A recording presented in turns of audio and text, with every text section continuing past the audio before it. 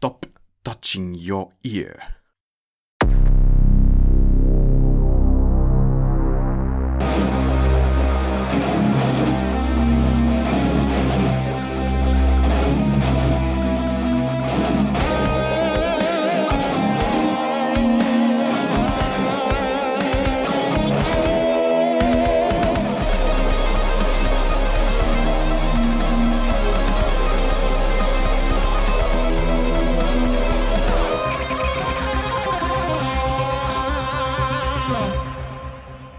Look into my eyes, Henrik.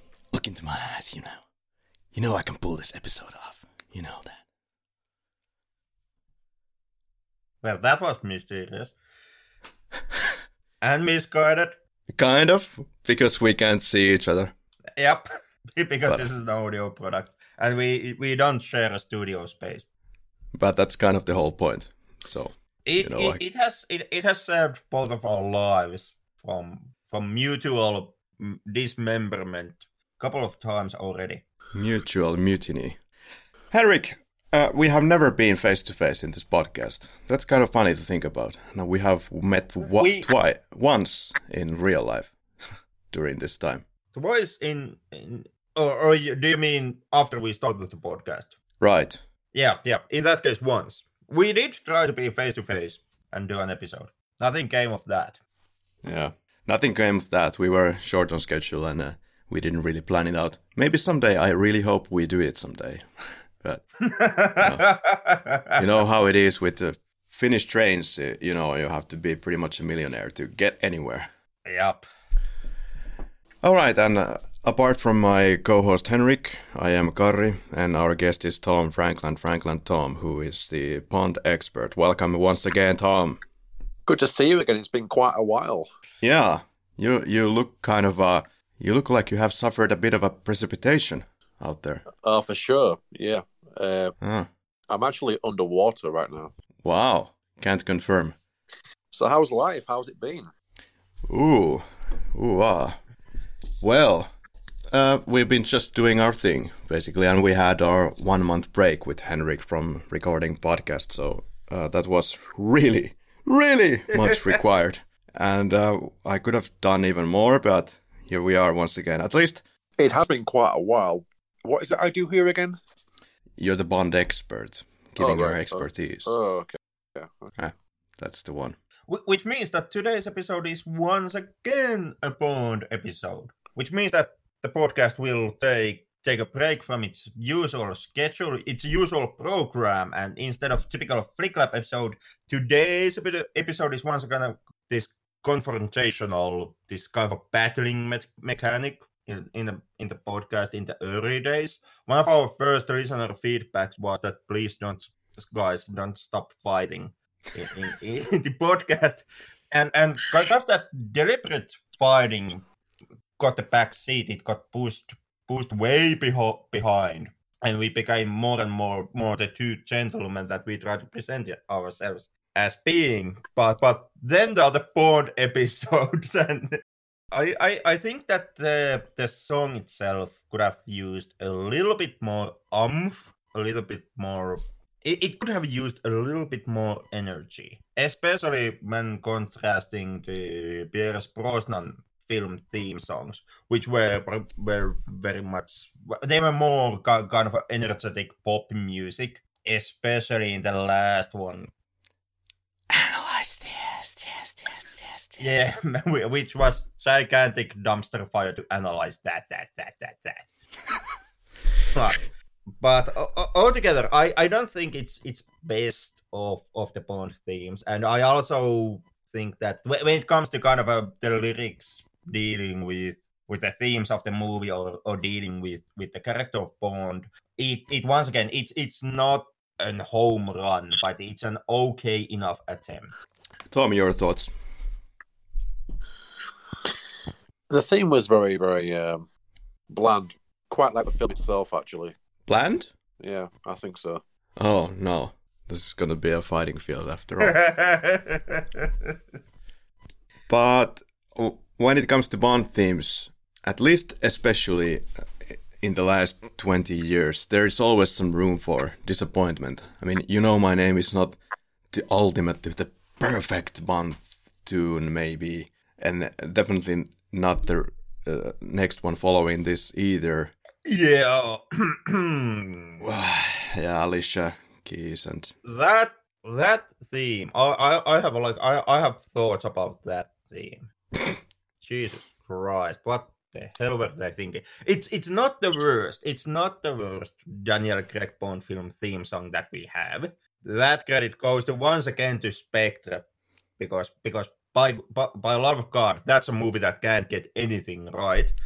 But, yeah, but I think also the Quantum theme was pretty bad. Alicia Keys wasn't exactly on keys. No, and the fucking dynamic between White and Keys really didn't work, like, at all. Alicia Keys has always tried to be more of a R&B singer, kind of a R&B pop mixture, and White Stripes has always been White Stripes. So, like, what was everybody thinking when they made that pairing? The lyrics do have some point in them. Like, the lyrics themselves, even though they are not a masterpiece, they do work with the themes of the film to a point. But that's basically the only nice thing I have to say about the opening song of Quantum. Henrik, it's very meta. It's very, like, it has a lot of different layers, especially that layer where she sings "Another Way to Die," which is kind of the MO of the theme tune, right? It's kind of another way to kill you, if you will. Kinda, yeah. I was more, I was kind of more taken away with the lines of "another pill from the killer turned a thrill into a tragedy," or that line about the dirty money. Like, those lines and those parts of the lyrics are some of the best that song has to offer. I'm thinking on the lines that, as well as Madonna's "Die Another Day," that was very fitting for a torture opening, don't you think? In a way, yeah. In a way, like I said in the episode, I guess I haven't listened to it myself, so I don't know how it got cut in the end. But the point I was trying to make in my fucking 7-year-long rambling about the theme song was that there's a chance that it works as a meta-narrative device for the torture sequence, or then there is a chance that Madonna is just singing about herself. I had a few thoughts about that, Henrik, when I was editing it. Like, well, should I cut this rambling because it goes on for like 7 or 8 minutes about the meaning of the song? And then I was like, oh, what the hell? I'm too lazy to do anything about it. Let's let him ramble. Minutes, hours, years, man, fucking years, decades. It's like Brad Pitt made the film 7 years in Tibet. Like, and if there would be like a film made about my life, that would be 7 years of ramble. And then there is the "Let the Sky Fall," "Cookie Crumble." How was this one? That's the best one. Yeah, the best one. Yeah, of course. That's a good, solid ass fucking theme song for a James Bond film. It is a very good song. More interesting than this one. Yeah. When it comes to "You Know My Name," it was done. This song was done on some level, maybe even years before Casino Royale was even conceived of. So I understand David Arnold and Chris Cornell came up with some of the lyrics at the later parts, around when they were about to push out Casino Royale. But anyway, the most of the structure was done way before Casino Royale. So that might have something to do with the lyrics, how you might feel them not really fitting the theme and all. Then again, something that does work with the theme quite well is the opening visuals, or the visuals playing with the song. Yeah, and I think it's a very, as said on the commentary track as well, I noticed that these lyrics are they are very sure of themselves and kind of very cocky, because you're introducing a new James Bond and then you go like, oh, well, come on, you know already this guy's name, so name. So it's it's your new James Bond, and you can't have any problem with that because it's James Bond. You know already what this is all about. Well, it is seeing how Casino Royale is a reboot of the franchise, much needed one after what happened with Brosnan. My name works as a statement for this reboot, and it kind of works as something that lays the groundwork for the franchise continuing onwards from Casino Royale. Like it states that even though we are rebooting the whole Bond and we are changing the Bond quite drastically as we go on, the audience still knows Bond's name and knows who the guy is. What happened with Pierce Brosnan was some icicle surfing in Iceland. And there was some fantastic DPing in that scene. I would like to correct something regarding that episode, because the audio was cutting a hell of a lot during this episode. Like one of the worst issues that we ever had. This Henrik was on and off. And I didn't catch that you were talking about like this ice surfing scene and the DP, especially in that scene. And then it got a little bit confused and we started... The fight actually, I think it started from that point, that confusion about what we were actually talking about in regards to DP. So, yeah, no doubt, you could have had way better close-ups during that scene to make it a little bit better. So Overall, I didn't perhaps word this out the best in Another Day episode, but my kind of a biggest problem with the DP in that film was that I didn't find that extraordinary level of quality that you seemed to find from it. To me, the DP was kind of okay throughout the film. Like, sure, there was a flow from scene to scene. There was flow in the action sequences and stuff like that. But that's also something that I kind of take for granted from major budgeted action movie, and something that I've seen so many times already. Like just see the action flow fluidly from one shot to another while you are having an action scene. That's kind of I take that for granted. If you fail on that, well, I would say that would be more noticeable than you actually succeeding. Yeah, actually, well, this is kind of a commonly known thing about editing and all, but in case to be a good editor, it takes that you don't really, as an audience, notice the editing, and it's quite of a great part of visual arts that I respect a hell of a lot. I'm not saying that there was like something really groundbreaking in Die Another Day. More what I found in Die Another Day was like individual shots. Hey, that looks cool. There's a lot of space, and you leave a lot of space for movement in this frame, and then it continues quite fluidly to the next. And of course, they had beautiful backdrops and all, like Eden jungles and all that. Yeah, and to me, those individual shots were kind of for the biggest problem when it came to DP. Like to me, when I noticed the individual shots, it was, for example, it was the green screen moments. It was the ice surfing. It's the bad guy trio pose that they strike on the fucking air carrier at the end of the film, and I'm like, the fuck are you doing? Like, whatever this is, stop, time out, guys, time out. Yeah, those close-ups on Brosnan during the ice surfing, they are laughing bad.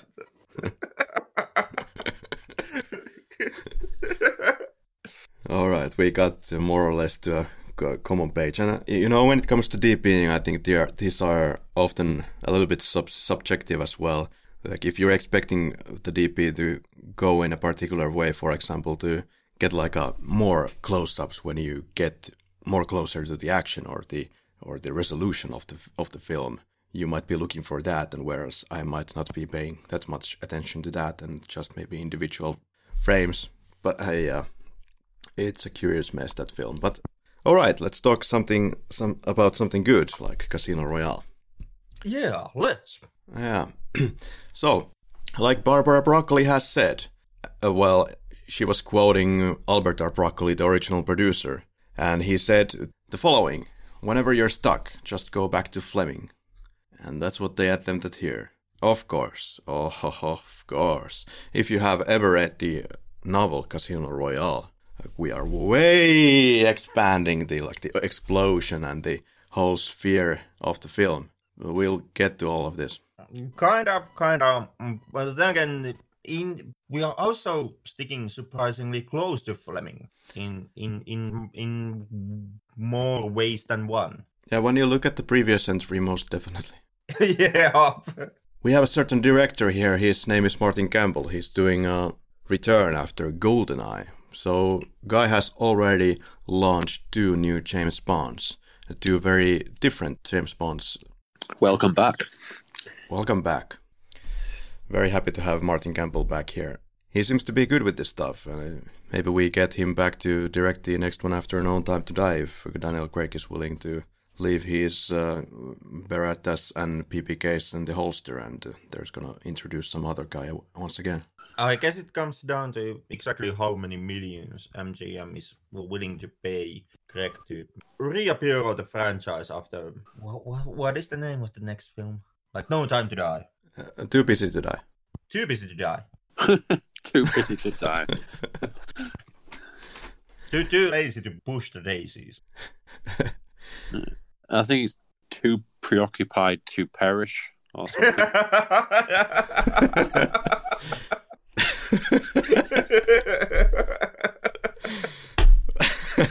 Excellent. So the origins of Casino Royale, rated PG-13, are in of course, the novel, which was released in 1953. And then we had a live TV mini-movie in 1954. And the script was done by Charles Bennett. He is famous for some Alfred Hitchcock early films. Barry Nelson played so-called Jimmy Bond. But everybody was kind of aligned on the fact that James Bond doesn't translate too well on television. And secondly, it was kind of a lazy production. And thirdly, you can't really make an American guy play James Bond that well, they found. They're found? Like, shouldn't it be obvious? Kinda. So, there's so much history. Gregory Radoff got filming rights to Casino Royale back in 1954, and then Gregory found Bond too absurd himself, even though he bought the rights. And they did a Casino Royale script, but Bond is not the main character even. Bond is called Lucky, based on Lucky Luciano character. In 1956, Gregory needs money and sells 50% of Casino Royale rights to Charles K. Feldman, who is one of the most powerful men in Hollywood. And then Radoff meets Gary Cooper. He was offered the role of Bond. Feldman doesn't like the idea because Cooper is too old. Then Ben Hecht looks at script, reads the novel, says where it should be set. Well, it would be World War II and Portugal. And still in the script there is no proper character of James Bond in it. 1960, Radoff dies. Feldman wants all the rights to himself. Pays Radoff's wife $75,000 for rest of the rights. Gets the rights. But then Dr. No comes out, and they don't really want to compete during this time. Of course, the so-called official Eon franchise that we are going to look at this film today, they saw Thunderball remake and Casino Royale as possible competition for their franchise. And in 1967 there was this comedy version of James Bond released, Casino Royale from 1967, which was a film that featured also Ursula Andress, the first James Bond girl in Dr. No. The film lost money. It's kind of unbelievable how you can have a license to do a James Bond film and then you mess it up. But they did manage to do that. So rights to Casino Royale went to MGM in 2000. And this is also, like, there's a long winded history why also Columbia is one of the producers of the film of Casino Royale 2006.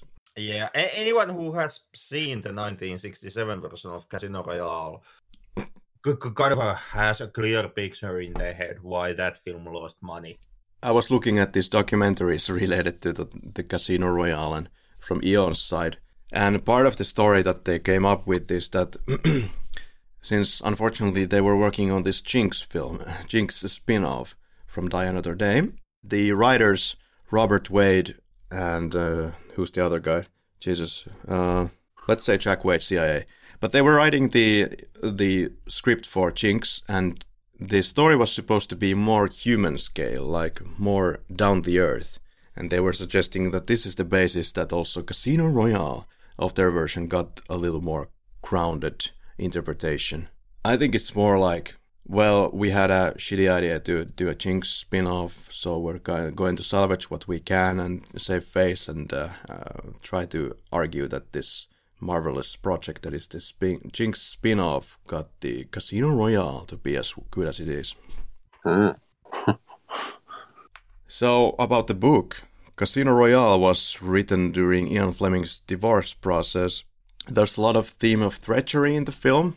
And Ian Fleming, of course, was working for the Navy during the Second World War as a naval intelligence officer, like a personal assistant to the director of naval intelligence, which is where he got a bunch of his ideas. Was his wife a treacherous woman? The story doesn't tell that. Foreign manager of Sunday Times was also one of his roles. And you could say that the books that he wrote are kind of autobiographies in a sense, because it's very much coming from his personal experiences. Of course, the Secret Service never approached him and wanted to keep him as some kind of a secret agent, so it's more of a fantasy what he's writing about. But then again, it comes with a lot of details, and his books are very engaging on points. Henrik, have you read any of the Ian Fleming novels? I've read the ones that kind of are mandatory reading behind the scenes of the podcast. Ooh. I also did read like the Goldfinger halfway through, but never finished. Yeah. I think I'm done with my things here, so would it be scene by scene? By all means, yeah. But Henrik, how do you reckon that, how do you think, how did we end up with Daniel Craig in this film, first of all? I really don't know. A lot of pointers when it comes to discussion on Daniel Craig's casting, you usually point down to a previous gangster film that Craig had starred in called Layer Cake, in which Daniel Craig plays a London-based drug dealer who finds himself in a kind of a ticking clock situation, and he has to kind of up his now mysteriously appeared competition and also save his financial wealth while being targeted in multiple directions. And that film often is credited as the film that most likely got Daniel Craig into the list of possible Bond candidates. Yeah, the producers saw Layer Cake, and I believe this was giving them the idea of casting him finally. Although the casting process seemed to be long, it lasted for about 2 years. And they did look into Daniel Craig, and for Barbara Broccoli, apparently Daniel Craig was always the man to take on board, but they went through who knows how many auditions, and then they finally were like, okay, Barbara, you win. Let's go with Daniel Craig. And something like that. And of course, there's also the unfortunate reality that you could also point fingers maybe to MGM's directions. Who knows how it ultimately went down. But what we know is that Pierce Brosnan was not invited for the 5th outing, and the kind of the producers and probably the production house also realized that there is not many ways to go forward after Die Another Day, so you have to come up with something different, and that's exactly what they did. Yeah, Daniel Craig's casting originally got a lot of backlash. Yeah. For many saw that Craig is unfit to play Bond, to play a dark hair. Was he brown-eyed agent in the books, and now well, Daniel Craig is blonde and has blue eyes, and for many that was kind of a breaking the tradition of Bond. and something that immediately kind of a lionized Daniel Craig as a possible Bond candidate. Yeah, I remember there was it called craignotbond.com? Actually, when I'm checking out now, it actually still the domain exists, but it seems that the is this still something that is anti-Craig? I have to delve deeper into this, but apparently craignotbond.com still exists. So originally, anyway, this was kind of a website that was really against the blonde Bond, and the guy doesn't look anything like the previous Bonds, so that was the argument. Yeah, and to a point, I can see that there's a kind of a fuggish element to Craig's portrayal of the character. Yeah, when we have been talking about in this podcast as well that Timothy Dalton could have been like the proto Daniel Craig James Bond, there are still very, very huge differences in how they portray Bond, and I guess in this episode or the next one in Spectre or even the next one after that, No Time to Die, we can talk about like who after all was your favorite James Bond, if you can say anything like that. Yeah, but that out of the way, I kind of can very well see the situation where the production house found themselves after another day. Sigmund Freud. Yeah, like the franchise really needed a reboot at that point. There was no way that the franchise could have salvaged the legacy of the last of the Brosnans. I need to lay down. And kind of taking this Much more. casting Craig is kind of taking an extreme length when it comes to distancing yourself from Brosnan and from the Brosnan era of James Bond. Cucumber sandwich. Afternoon tea. I get the feeling that I'm talking to a brick wall assholes here. Sandbag. Okay, better to carry on. So, to start with the scene by scene, we do not start with the gun barrel, Henrik. What's up with that? Because we're introducing a new James Bond and we're going to make everything different, at least on this part. Yeah, basically all the rules are out of the window this time. That no gun barrels at the first shot of the film, no martinis, no theme song, no My Name is Bond, James Bond. There is one vodka martini, I think. There is, but he doesn't give a damn whether it's shaken or stirred.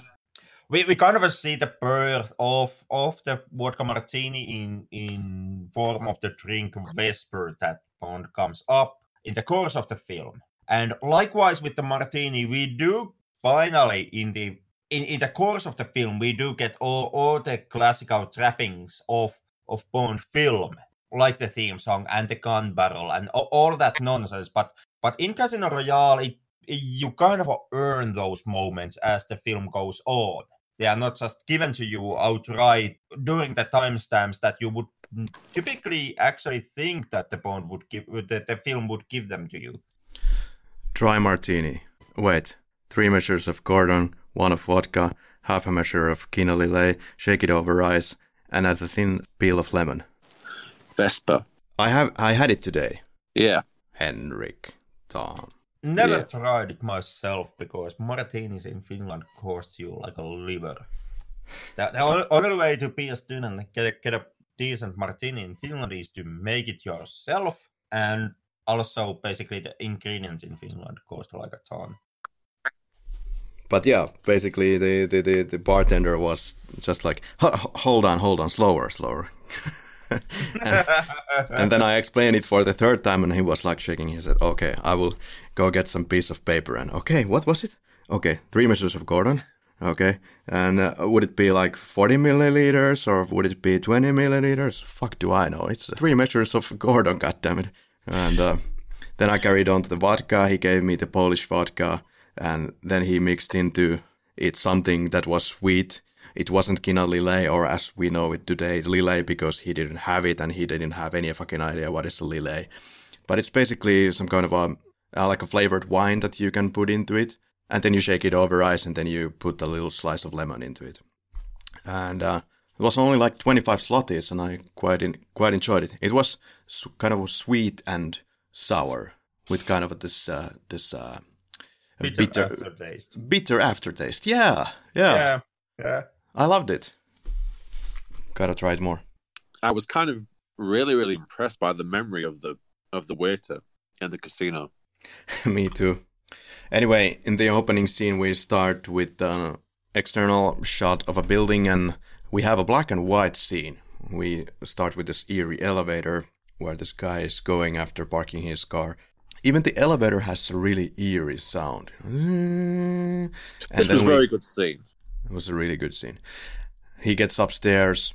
The inspiration for the scene was something of like The Third Man and The Spy Who Came In From the Cold, visually speaking, or maybe even the Ipcress file, which was something that Martin Campbell and one technician that worked on this film had watched and quite liked it.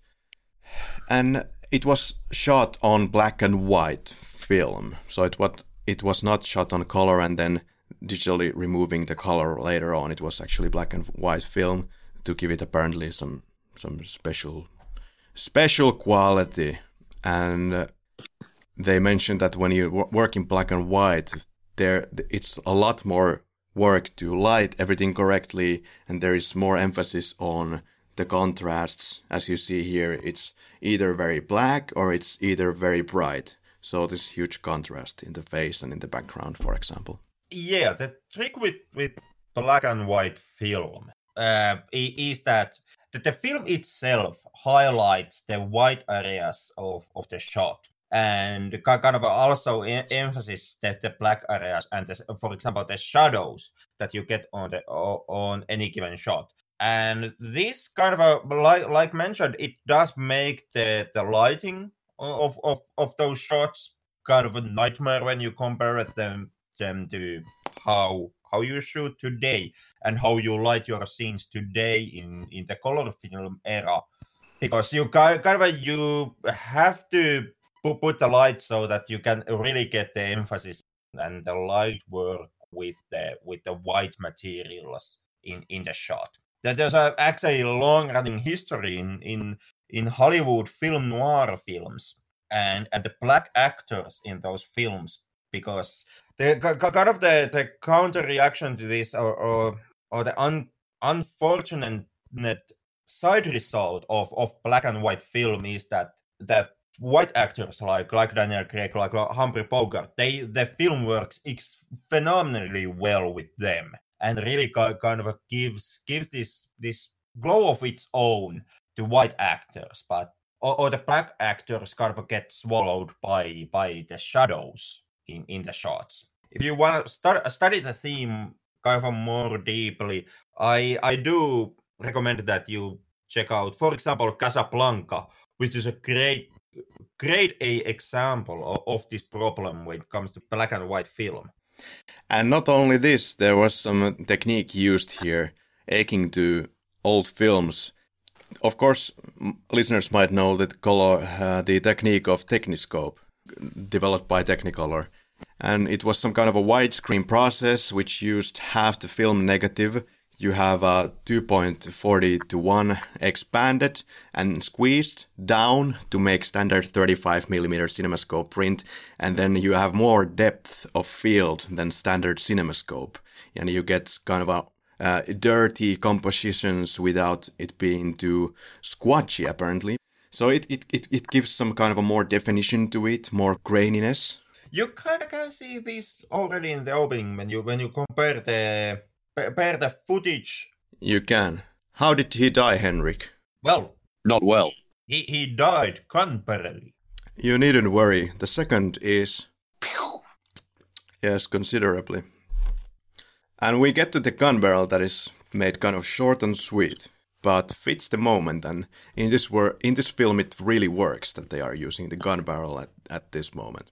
And it's kind of nice to finally see the guy to whom the gun barrel belongs to, and to see it actually have some goddamn point, because in basically the openings of the previous Bond films, the scenario has been that Bond is just walking down the street going to get his pint of milk or some shit like that, and then there's just just is some dude who is taking an aim at Bond for Yeah. no apparent reason. It's like a dude is just strolling on the street and then...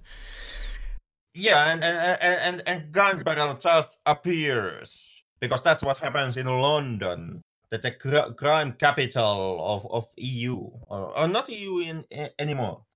Right. Tom Frankland, Mr. Frankland, how was your last day in the EU? How do you feel? My last day in the EU, which was last week, I think. I guess it was okay. Okay. No celebratory drinks, no visiting the morgue or... I had a Vesper. You had a Vesper? Yeah. That's good. Awkward. We have been struggling not to bring up Brexit in the recordings of the episode. Yeah, sorry. I was just wondering, what does that have to do with this film? Well, what does Boris Johnson and the clouds above him have to do with this podcast? Nothing. I have no answer to that question. I have no idea what you are talking about. No. Moonraker episode. Anyway, so yeah, we have the gun barrel and we're getting to these title sequences that are done by Daniel Kleinman is providing the opening title sequence. Henrik, your thoughts? They do tie in pretty nicely with the film. I kind of like them. They are not the best. Once again, I would say the best ones maybe go to Skyfall. Wow. They are okay. I do like the fact that the casino motif is being played out throughout the title sequence. This is something that I've come to enjoy with my Bond titles ever since the Golden Eye, where I think they really first nailed it and nailed you using the title sequences as something that sets up the tone for the rest of it. I really enjoyed this, and I think it just might be the best title sequence that is out there, at least of the modern era for sure, because it fits the theme as you said, and I think it has this 2D-dimensional quality to it as they had in the old days, and I really enjoyed that, and I think we have completely lost it in the latest films like Spectre and Skyfall. So yeah, and especially that it's very animated. It has like strong borders, very very strong colors, and exposes some actual film material when there's like a scope going to the target, and then it reveals evergreen or yeah, it's beautiful. It is. I myself, I'm more, well, once again, in favor of daggers falling from sky, turning into gravestones, kind of things. But I do admit that the title sequence is pretty good. It's pretty strong opening for the film, and yeah. I can guess that when you're kind of a encompassing motif or the direction that you can be given regards the title sequences, that it basically comes down to, well, we are setting the film to happen in casino. You kind of are against the wall, like what the hell you are going to do with directions like that, like how you are going to make casino interesting. And for credit where credit is due, the film and the title sequence actually does find a way.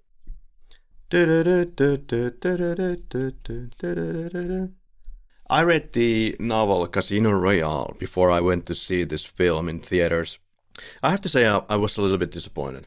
Wow. Because it really didn't get to, obviously it didn't get to, but it really didn't get to the nitty-gritty James Bond films of the yesteryears. For example, something like From Russia with Love. That's how the book is, that's how the film is, that's what I wanted to have in Casino Royale. The fuck do you mean that's how the book and the film is? Like what is the golden kind of direction of your nitty here? When I'm talking about film, I'm talking about From Russia with Love. Yeah. Right.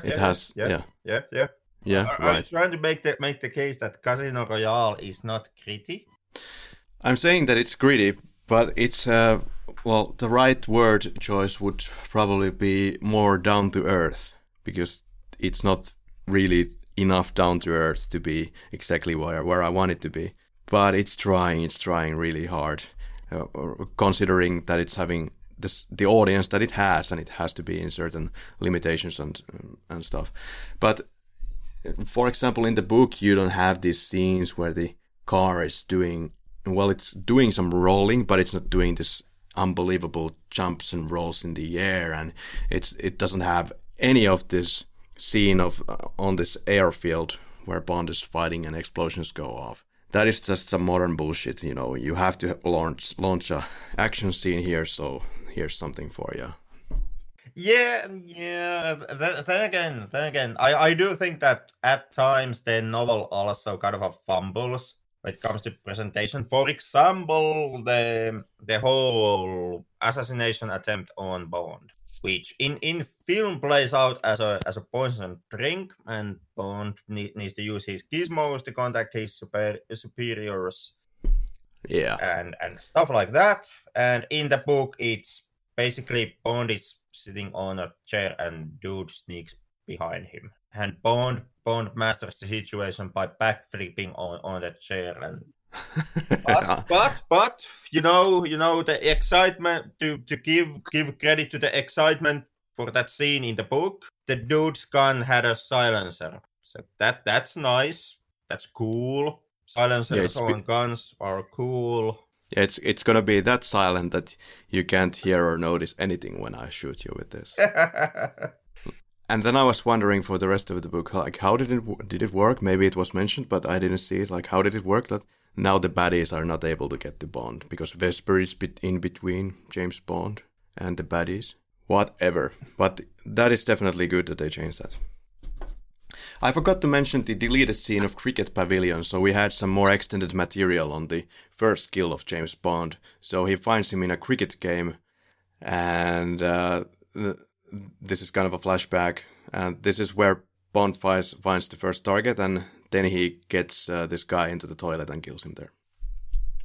Okay, we get to Ugandan camp. This is actually filmed in the UK. Really?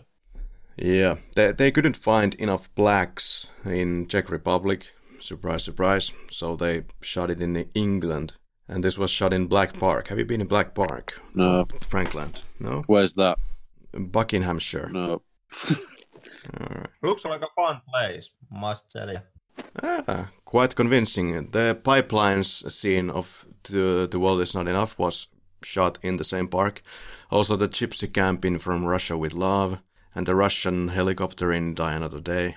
I understand in the beginning of the film. It's almost like the production house has an access only to one park in entire England. Yes. There's only one park in England which can transform into Uganda, Henrik. And then there is talk about the Skyfleet stock. So what happens here? Now, Le Chiffre is now offering his services to a Ugandan kind of a team that is fighting against the government, supposedly. Then he decides that he will sell his Skyfleet stocks so that they can later try to explode the Skyfleet airplane. Something like that. Yeah, essentially what Le Chiffre is doing, he's betting against the market. Like, he's making a high chips gambling move here. He's essentially what he's doing. He's placing a bet that the stocks will drop. But how is it related to working with these Ugandan camp dudes? I just can't put it together. He's taking the warlords, the Ugandan warlords' money, and he's placing that money as a bet against the stock market. Like, but he lost it. He loses it when the stock doesn't drop. When Bond manages to foil the attempt to explode the airplane. So he has bought some Skyfleet stock for. He hasn't bought them. Like, he doesn't.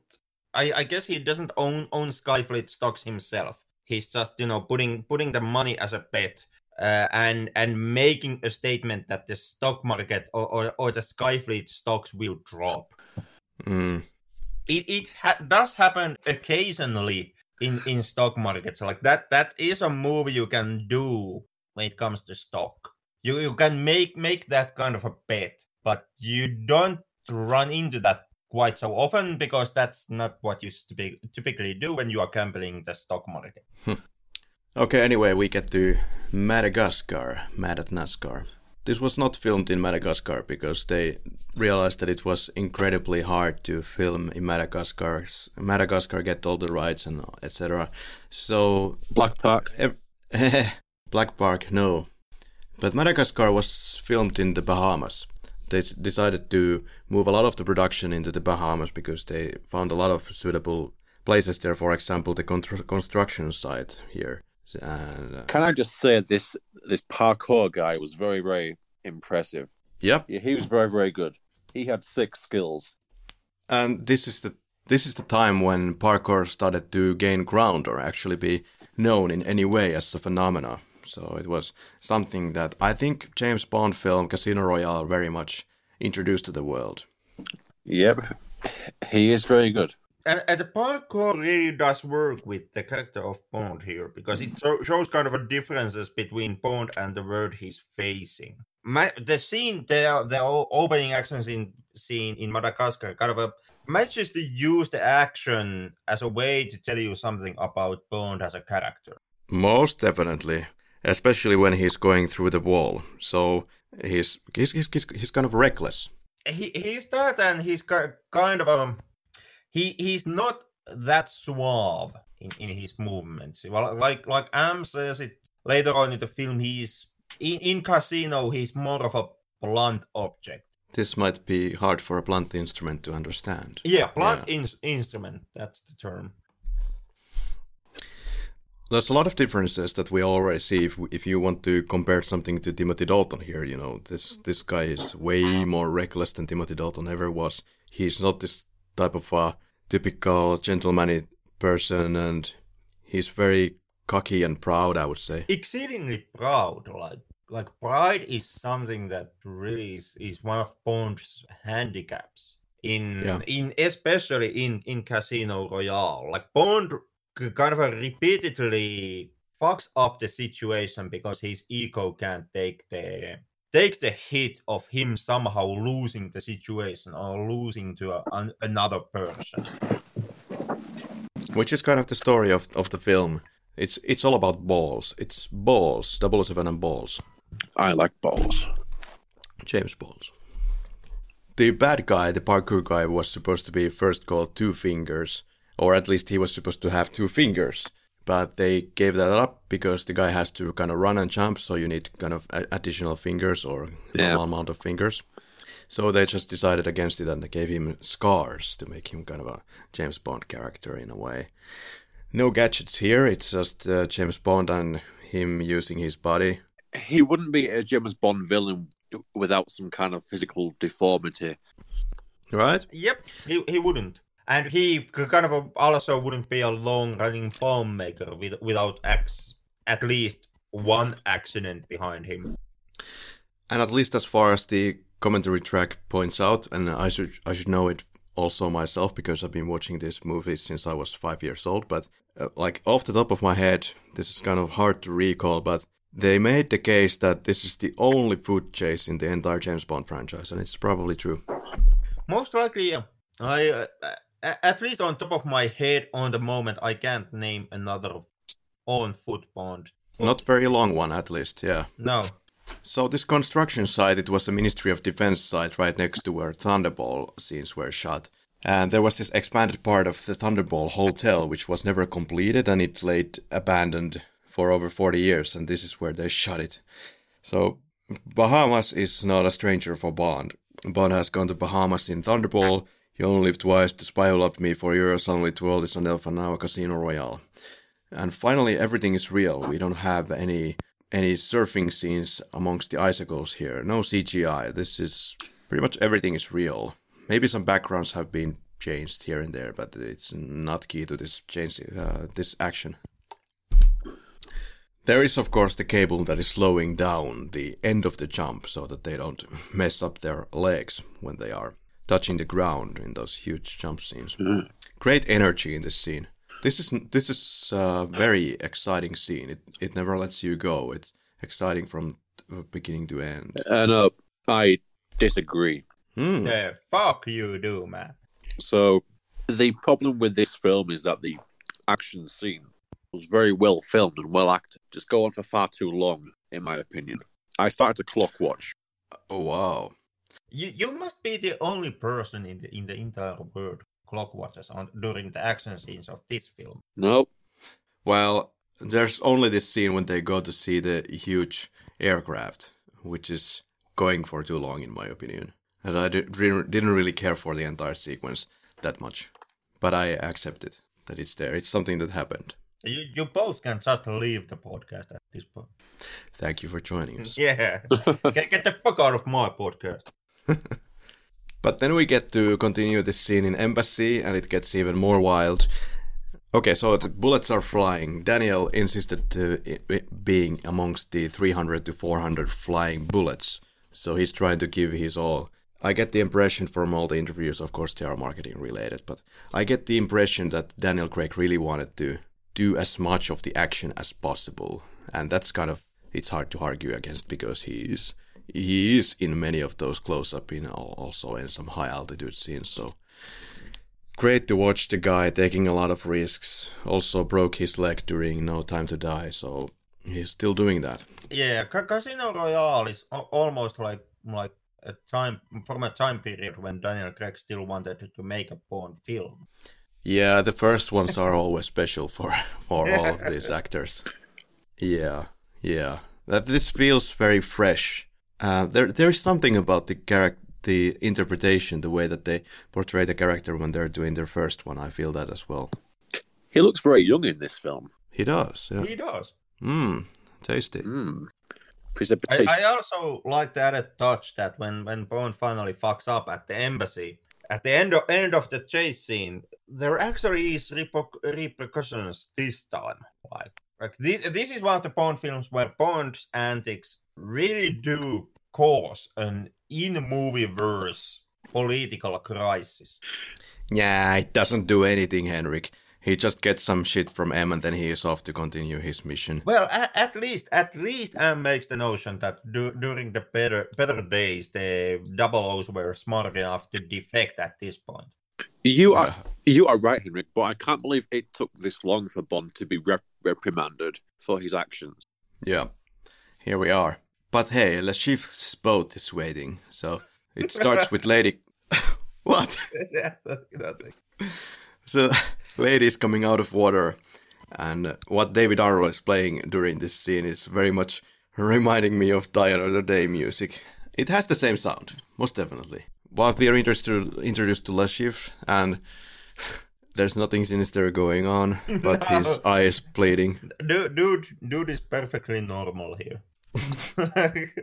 Some stuff with the canal of the eye, tear duct, and I felt that this is not in the novel. This is something that you just have to add because it's written by Neil Purvis and Robert Wade, so you have to have these caricature characters in. Even if you're making a more grounded James Bond adventure, you're just gonna do it. Like Tom mentioned, he wouldn't be a Bond villain if he wouldn't have some kind of a physical deformity or defect. I really don't care for that. I really care for great performances and some kind of a great character quality. It doesn't have to be something physical to me. But there's always some kind of quirk, isn't there? Yep. Yeah, but how did you feel when you first saw this quirk? Like you were like, oh my god, this is stupid. No, it's actually very good. I thought very original. Yeah, I felt that it was forced. No, it's not forced, Carrie. It is. You know what the fuck you're talking about? I do. I made this podcast. Oh, sorry. Yeah. Put you in your place. Okay. You can put me back in my box. Yeah. See you in 1 month. Oh, no. Oh, that's how we do this podcast. Oh, so okay. Anyone who disagrees has to return next month. Has to leave. We had some listener feedback about GoldenEye episode. Oh, really? Yeah, we had some listener feedback about GoldenEye episode, and it was really weird. We wish I could find this for this occasion. Maybe I can. Just give me a second. It was so funny. I'm dreading it already. Yeah. Yeah, like it's a listener feedback on this podcast. It can't be anything positive. Here. Okay. So Mr. Stath says that I like the length of this one. It's very rare to have episodes this long and this in depth. But I have to say the lead host just sounds ... openly contemptuous of both the guest from The Suits of James Bond and the film at points. It's one thing to not think much of a film. What? But at points, it basically just feels he's almost yelling the film is a shit show and expecting agreement from all. Did I do that? Yeah, well, that's basically your go-to motive. But I recommended it, and I was saying that it's a great film. Where is this coming from? Like, you know, as a first thing to kind of improve the quality of this podcast, I think we all should agree that Kari is the Antichrist. Like, literally the Antichrist. Sorry, Kari, can you clarify? Did the guy say that you was contemptuous of the suit guy? The guest. Yeah, that I was contemptuous towards the guest from The Suits of James Bond. Oh, I thought you meant me. Okay. I was the guy who was shaking in the corner here and like, I hope I get everything right because I don't know, like this guy is like knows a hell of a lot about suits and I don't. So I was just trying to get through this whole interview. And I was respecting him very much throughout the entire podcast. Well, not according to that dude. Yeah. Well, that's the thing, you know. When you get famous, you just have to ignore all the feedback. Yeah, all the fame we have. Otherwise, you go crazy. Please don't review us, people. Do not leave a review unless it's good. Lashich says that there's a 17.4% chance of his opponent winning this match at the boat. 16. 16? I think so, yeah. I think he's at 17.4. I was wondering, what does he have a calculator in his head? No, he's... Yeah. M says he's a chess genius and a math genius. Yeah. Okay, but okay, fine. I guess that's fair enough. So that's basically the kind of a motive behind the whole banking and the stock market, and even Leshir's grand plan of winning the money back in the poker tournament. In the book, he has a Benzedrine inhaler, but I think what he has here is not sniffing into his nose. It's just some kind of a metered dose inhaler, MDI, asthma inhaler. But I might be wrong with that. No, you're right, because I use the same inhaler. Oh. Not the very same inhaler, like I don't use Leshiv's inhaler, but I do have an inhaler. Okay, so he's asthma.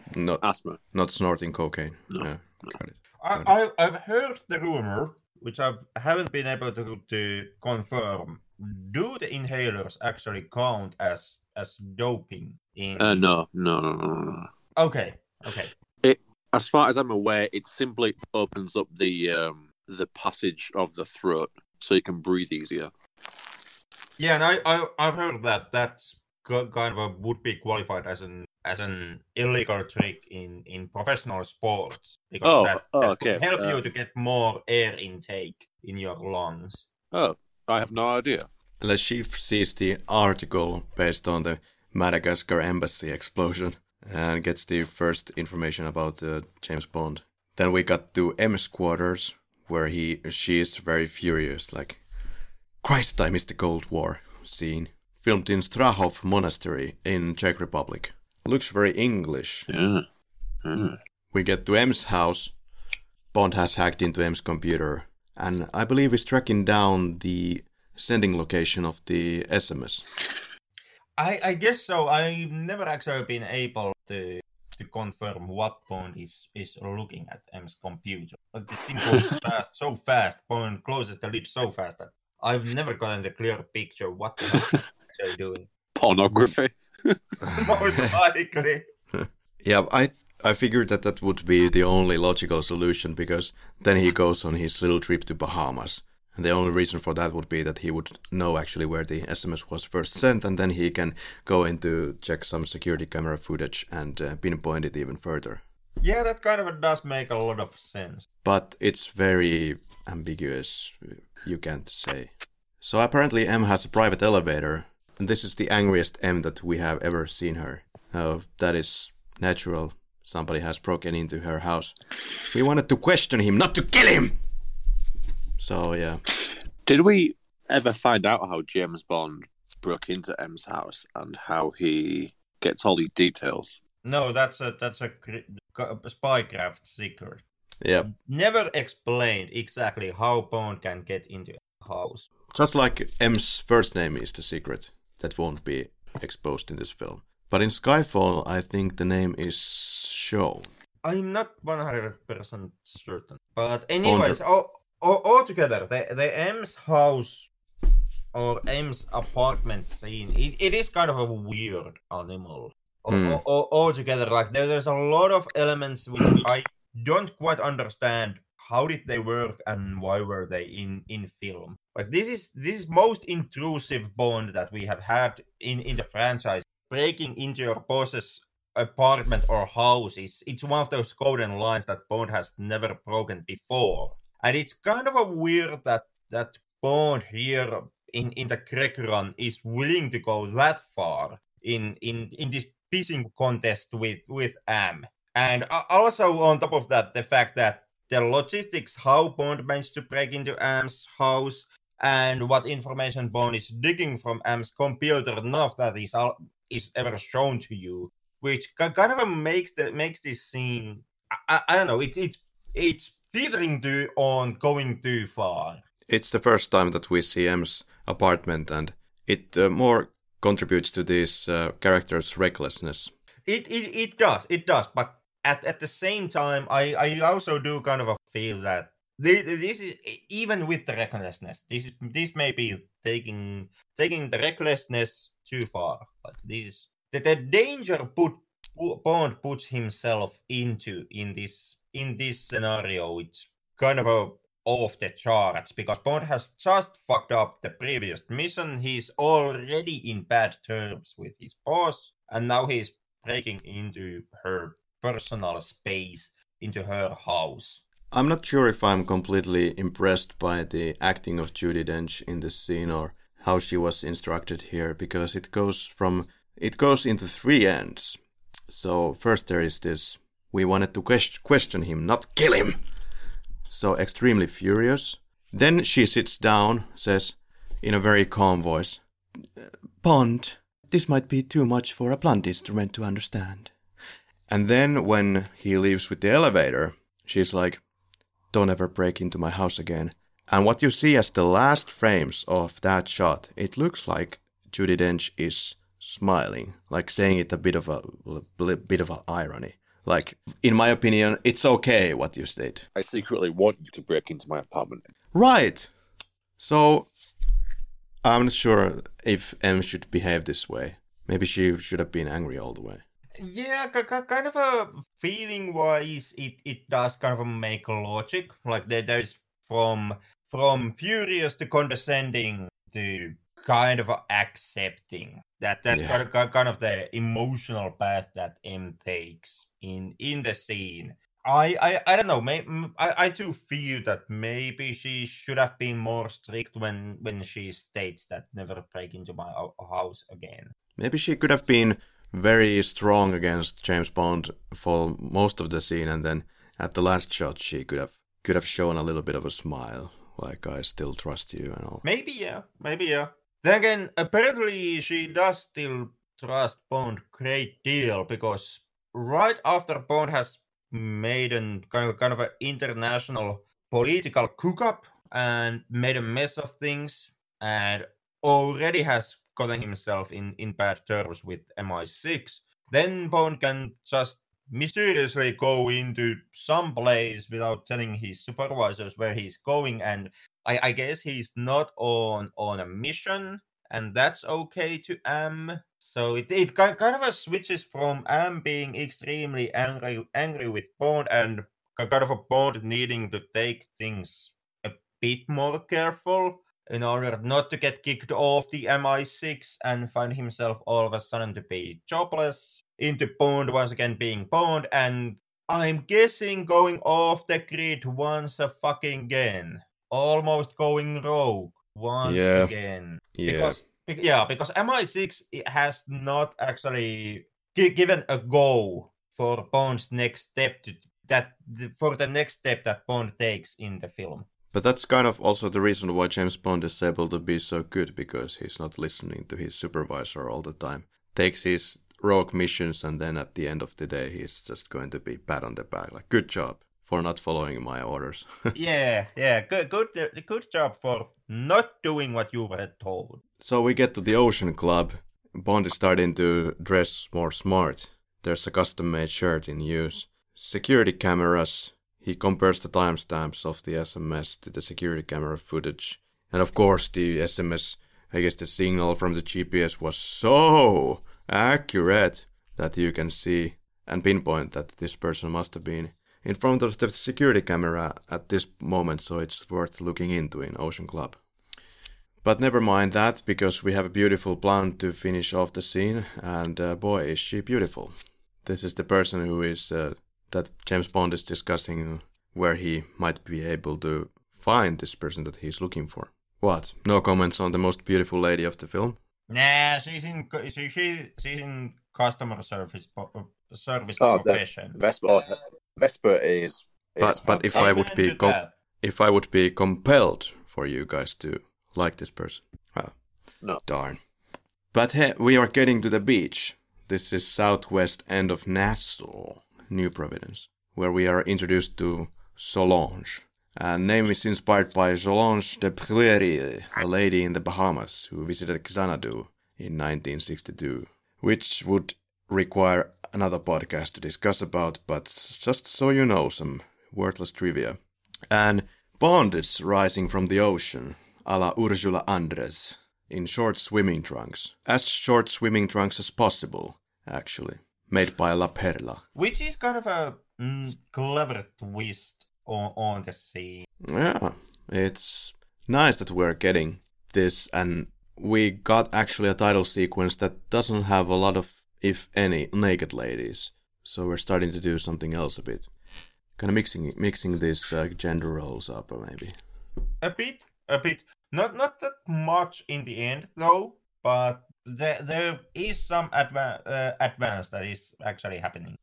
Also, when it comes to Bond ladies, there is some evolution in the characters that they are playing. Yeah, it's not necessarily the kind of a groundbreaking phenomena that everybody made it out to be when the film came out. Because I would argue that, for example, GoldenEye had a pretty strong bad Bond girl in Famke Janssen.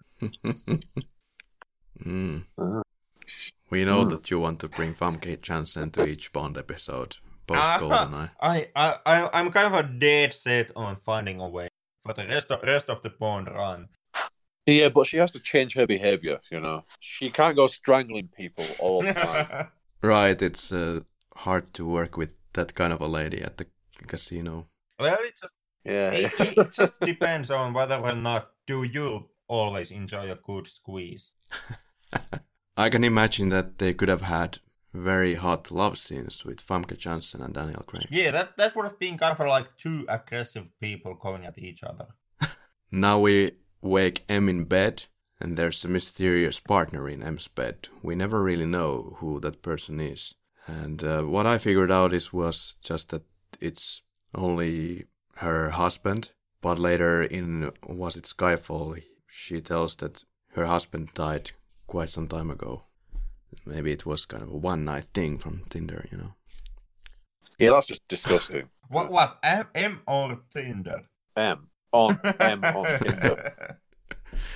Admit it, you're thinking about what kind of profile pictures she's having.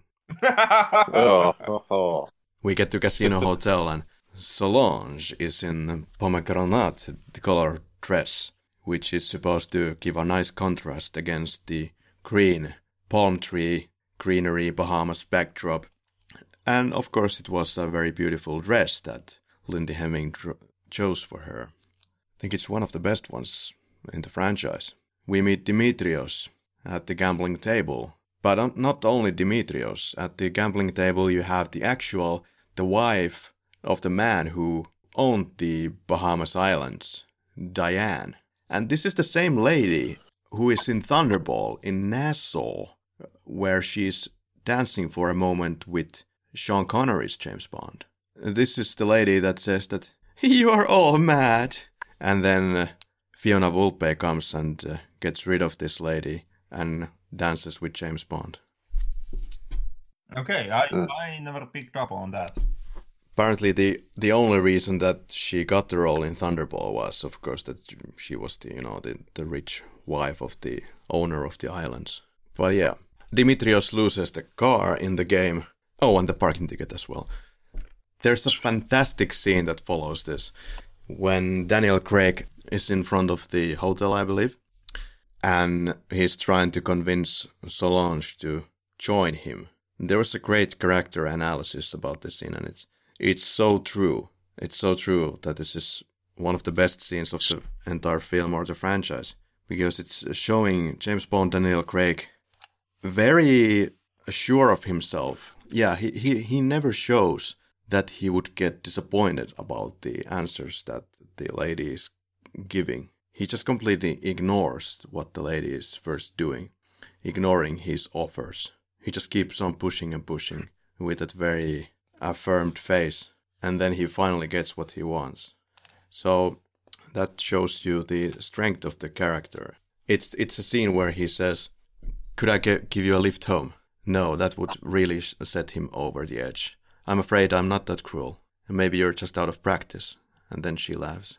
"And how far is your home?" "Very, very close. One drink." And he just keeps on staring at Solange with those eyes, without breaking a sweat. I enjoy it very much. This is some great dating advice for you guys. I most definitely doubt that one. I can believe that into today's world that would be a really great restriction order advice for us. So maybe just better to go with the "must have hit the fuel line" from License to Kill.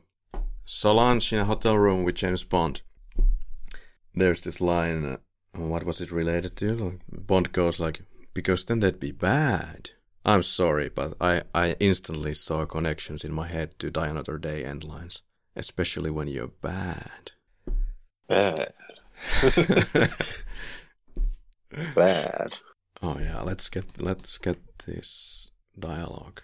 "You like married women, don't you, James? It keeps things simple. What is it about bad men? You, my husband. I had so many chances to be happy.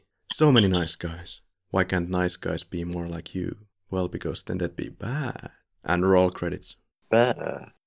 Bond orders chilled Bollinger, Grand Anne, and the beluga caviar. Lady decides that this is not up to my standards and leaves. So we get to Miami.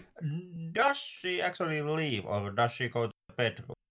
Well, Because there are actually two takes you can take from that scene. The first one is that the lady is leaving Bond's place, and Bond orders the caviar for himself. Or the second take that you can read is that the lady is actually heading for Bond's bedroom, expecting to have some nice sexy sex, and Bond just orders some caviar for her and just leaves her there.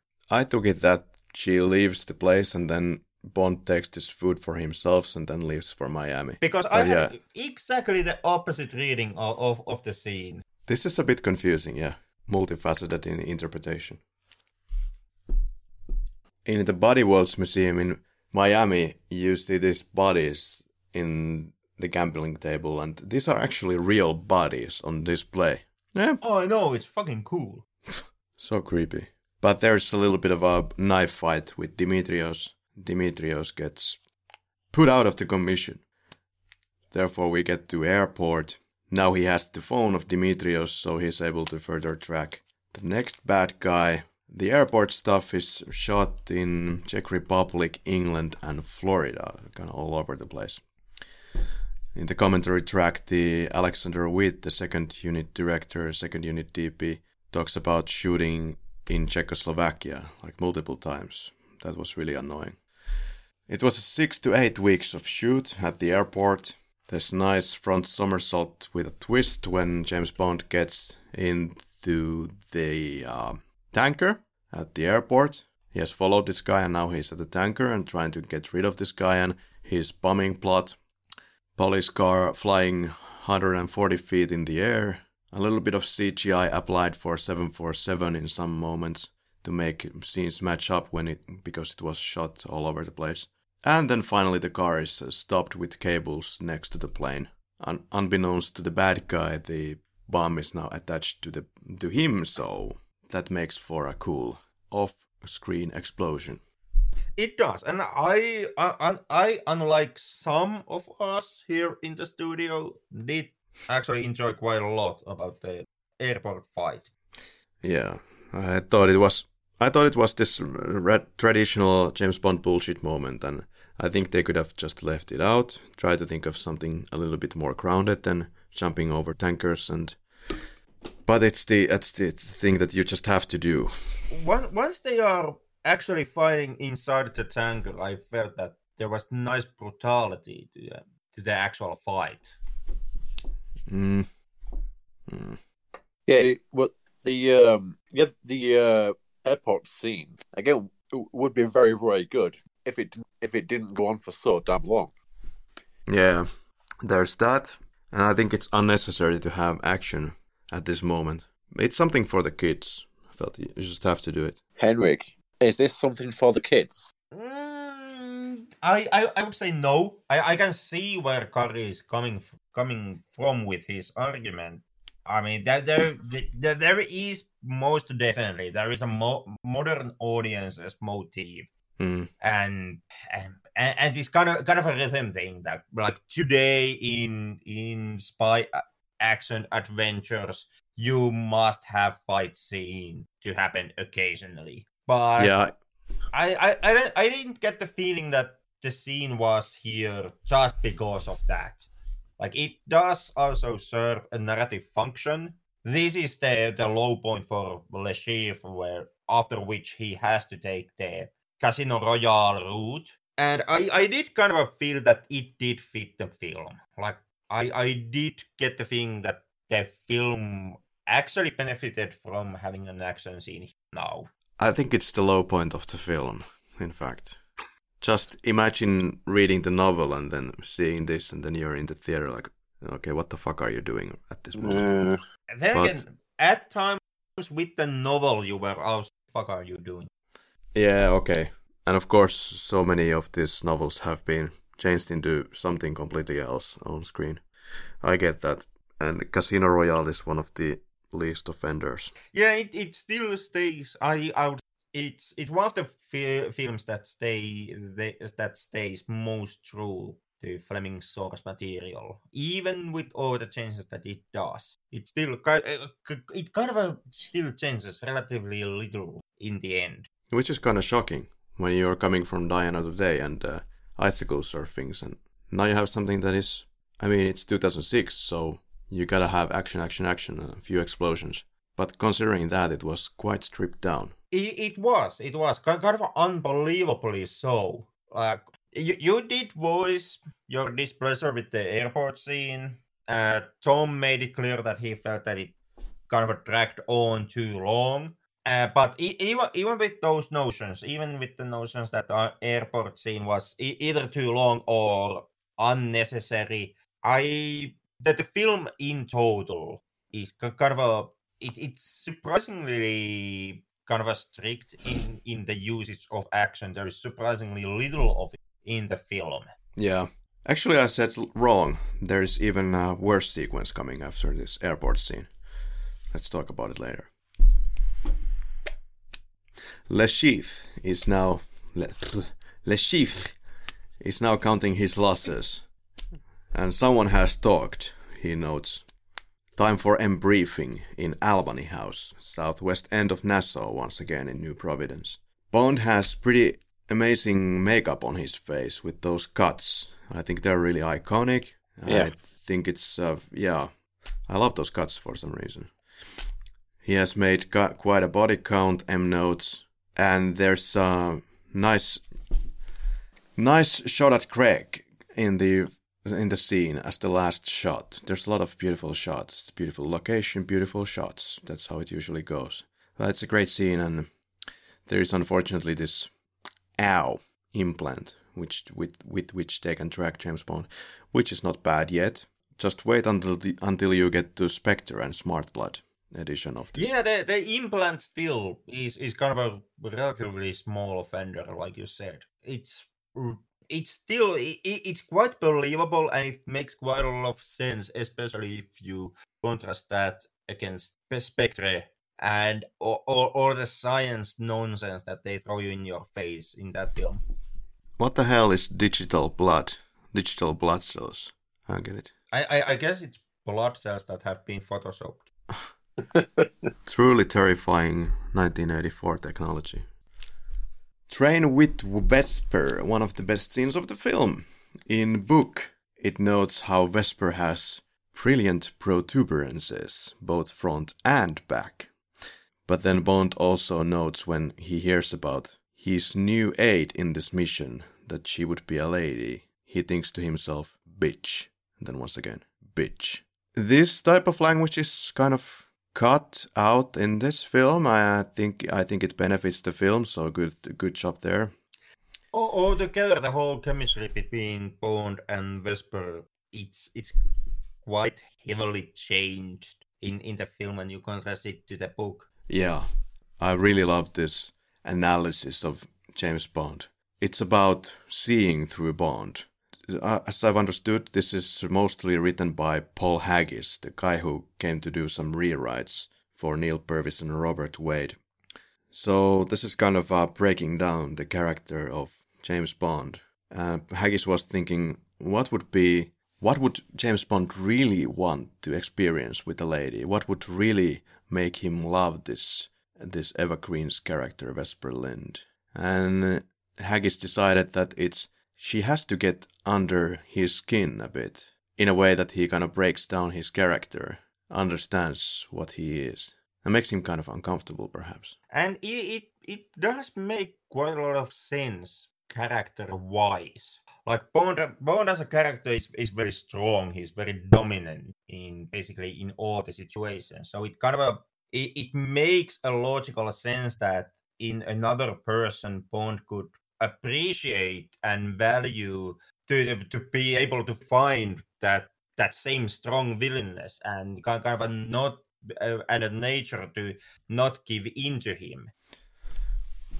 Yeah, very interesting also what editor Stuart Baird said about this scene or dialogue scenes in general, is that he noted that it might be even harder to cut scenes with dialogue as opposed to maybe the airport action sequence, because there is a certain rhythm that you just have to get right here. And I think he succeeded fantastically also when you look at the casino sequences later on.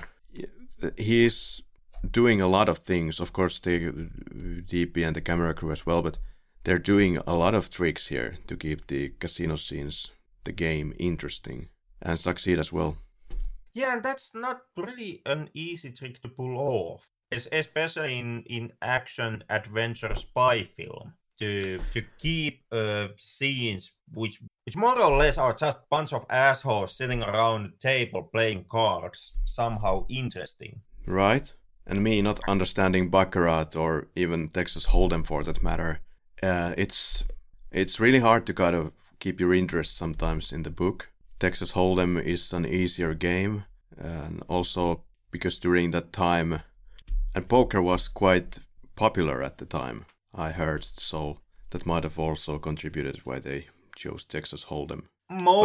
Definitely, yeah. And more specifically, Texas Hold'em had become extremely popular at the time. Like the film came out, if I remember correctly, at the same time when, for example, gangster movies and UK gangster movies and pretty low-life gangster movies were once again rising up and becoming more popular. And, well, Hold'em was something that you could see there. Poker was something that you could see in those films. But on top of that, also the televised World Championship poker tournaments had started to become all the craze. And basically, Texas Hold'em was also the game that they were playing on those tournaments.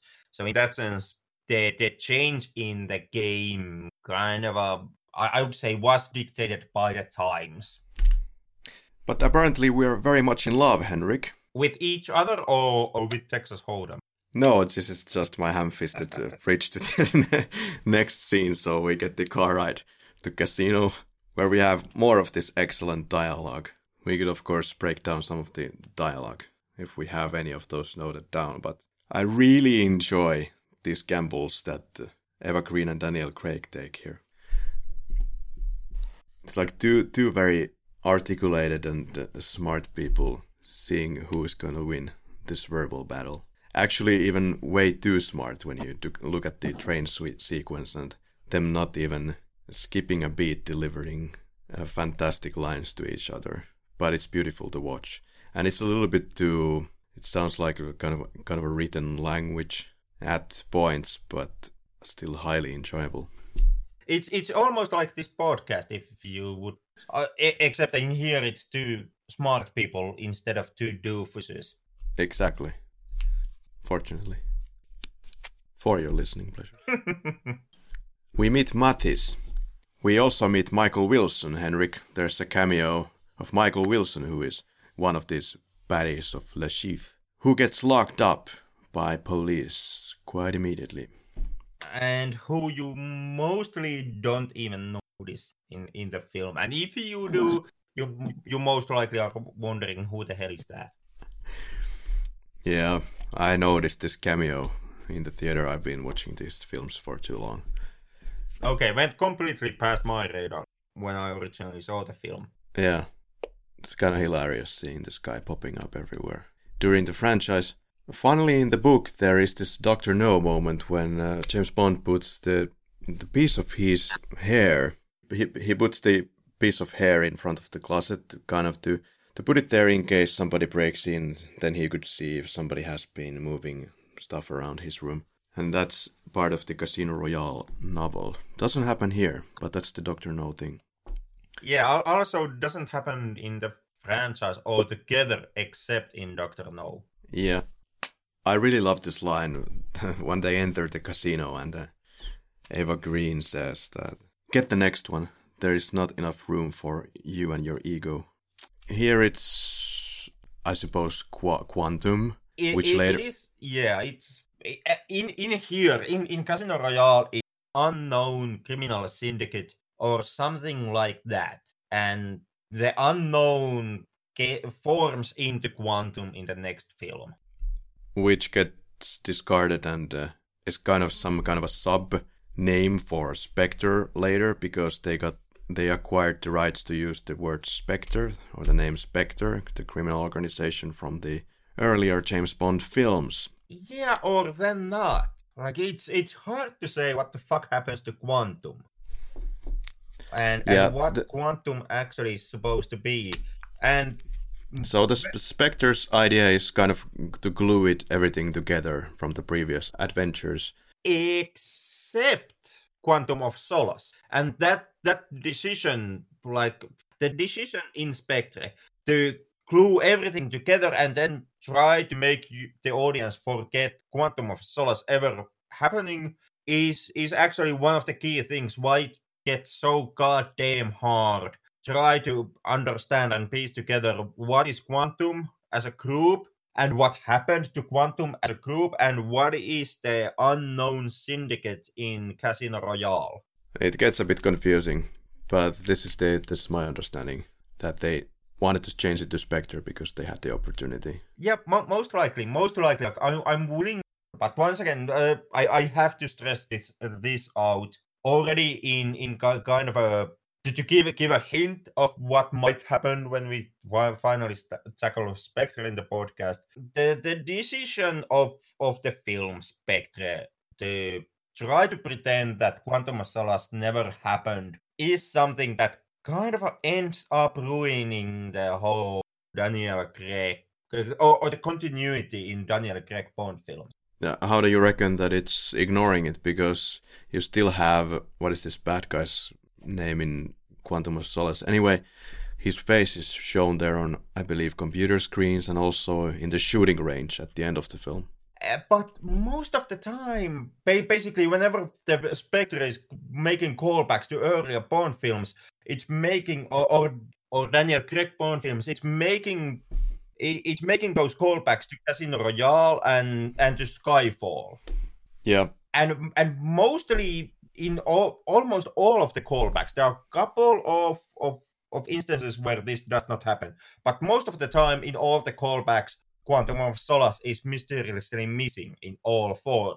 Nobody talks about Quantum. Nobody talks the bad guys of Quantum. Nobody talks about the events that happened in Quantum. Critically, we know that Quantum of Solace wasn't exactly a success, so it might be also kind of an idea to just leave it out. Yeah. Which might work if the film trying to pull that off wouldn't be Spectre. Exactly. But Tom, is the casino game even needed with Les Chiffre?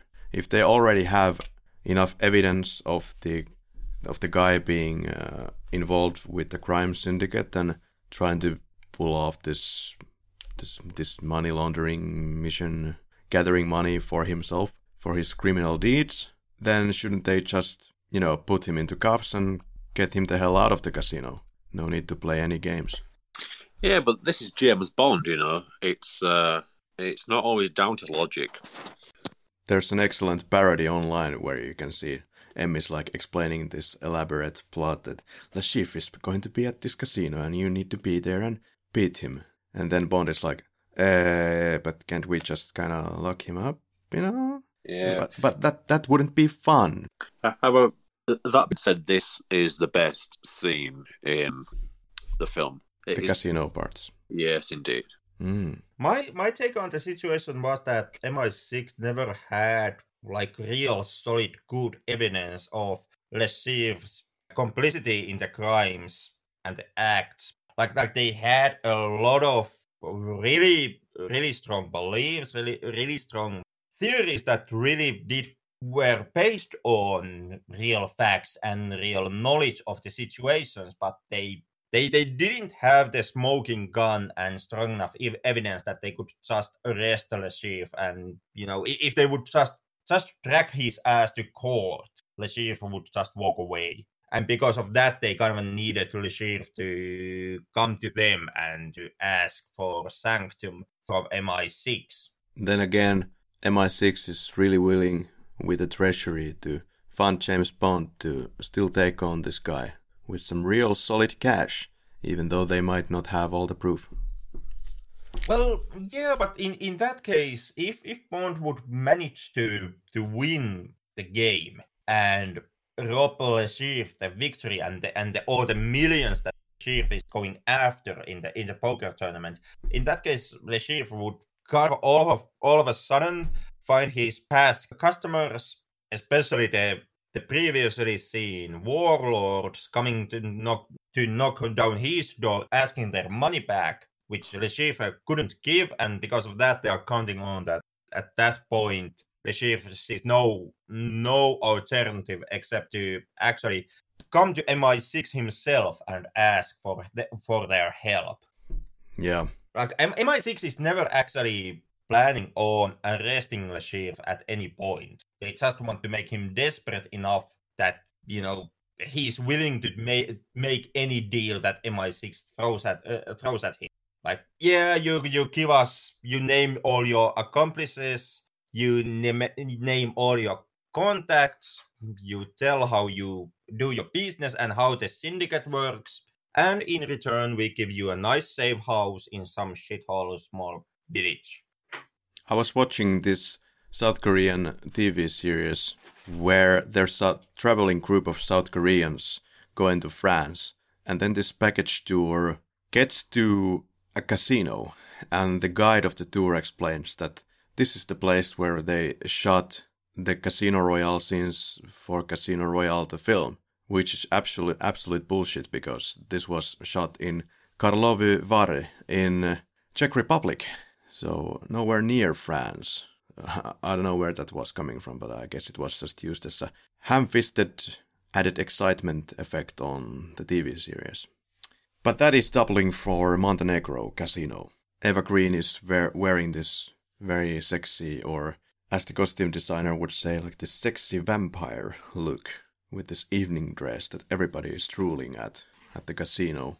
We have a close-up of Eva Green, which crust dissolves into the poker table. It's quite unusual in new films, in my opinion, to crossfade into anything. Like it's not a fade to black, it's a crossfade between pictures. And I thought it gave it a little bit of kind of a classical vibe, a classical crossfade vibe that you kind of a callback to older James Bond films at the poker table. Then James Bond put some kind of a tracker in the MDI, the asthma inhaler, I believe. I'm guessing so. He puts a listening device in somewhere. Right, listening device makes sense. Because next we're going to pause the game and there's going to be these black assassins in the hotel room of Le Chiffre, and the stairway fight ensues because they are able to hear the earpiece of James Bond in the corridor. And of course this gets a little bit bullshitty because there's a gun fired in the casino, nobody bats an eye, and a huge noise from this. But admittedly, this is probably the best place where to have a hand-on-hand combat if you're gonna fight anywhere. Some staircase that nobody's going to frequent. Yeah, besides it's nice casino, so warlords and Russian gangsters are kind of your go-to customers. And easy as pie, you just put these baddies into a closet and Eva Green informs team members. Problem solved. Back to poker table. But I really like how the scenes make James Bond look like all kinds of adversaries, and he's able to always come on top. In the book, you had something a bit different around these parts in the story. You had an explosion, but it was an explosion that was either outside of the casino or outside of James Bond's hotel. There was two guys. One of them was carrying a blue suitcase, and the other one was having a red suitcase. And one of them was supposed to be the bomb, and the one of them was supposed to be the suitcase to trigger the bomb. But it turned out that they were both bombs, so they would get rid of these two guys who were trying to do some damage around the area. So there would be no proof of Smersh's actions. This does not happen in the film in any way. And once again, one of the great scenes of the film when Bond is healing his wounds after the fight. Just having a little bit of something to drink, cleans himself up, puts on another suit, and comes back to the poker table. Yeah, I also like that they kind of a small touch of how Bond takes his drink as he's healing from the fight, because he kind of just quickly pours it in the glass and just gallops it down on one go. And that kind of, to me, it showcases kind of the emotional struggle that Bond himself has to go through after just brutally killing two guys. Like there's that adrenaline still pumping in his system, which often happens when you are in a fight or life and death situation. And to me, that read as Bond using alcohol to kind of alleviate that adrenaline suddenly dropping down. True, he's acting kind of like a machine. Just get the job done and get back to the business. Well, I would say that in that moment, he actually acts more humane. Like Bond obviously being still kind of in the zone in that fight. Bond behaving body language-wise extremely aggressive before he can get back to the table. I would say that's kind of that's one of the humanizing touches that happened in the film and in Daniel Craig Bond's every now so often. True. He's a human character, but able to very well keep up this macho kind of an image of himself and just concentrate on his mission, laser sharp. Back to the game, to Salon Privé, and we're introduced to the drink Vesper. I can wholeheartedly recommend, at least the version that I got tonight.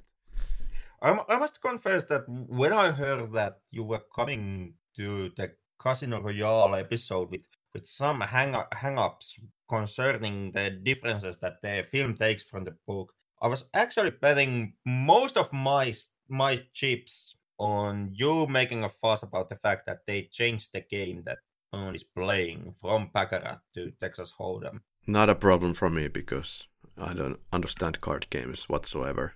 So they could be playing whatever they wish as far as I'm concerned. Okay, Because I was definitely certain that that's going to be a major hang up for you.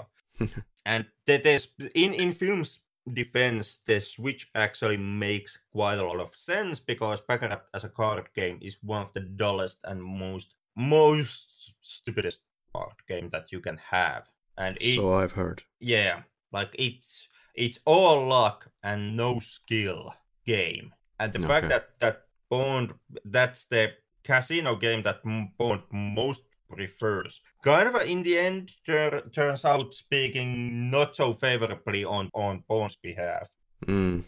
Vesper is in the shower.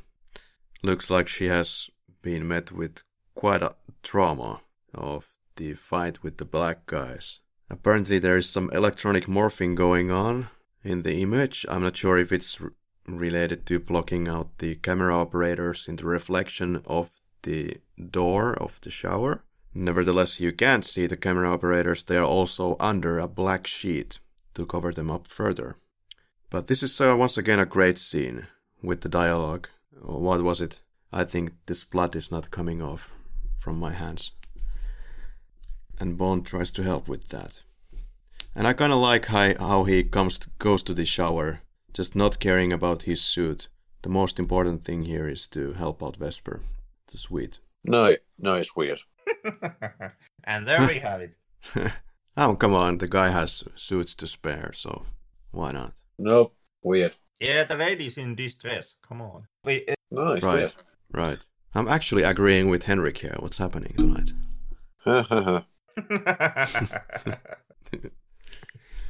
Vesper goes to sleep, and Mathis is at the balcony, and there's bodies arranged into the car. Back to the game. Apparently it's very impossible to storyboard a casino game, so this is where a lot of the editing trickery comes into play. You have to shoot apparently everything you can think of, from card, special close-ups to different facial expressions, a lot of editorial tightening going on. Bond loses. Oops. And just like in the book, he just freezes at the table and just keeps sitting there, staring into nothingness, daunted. Balcony with Vesper. Look into my eyeballs, honey.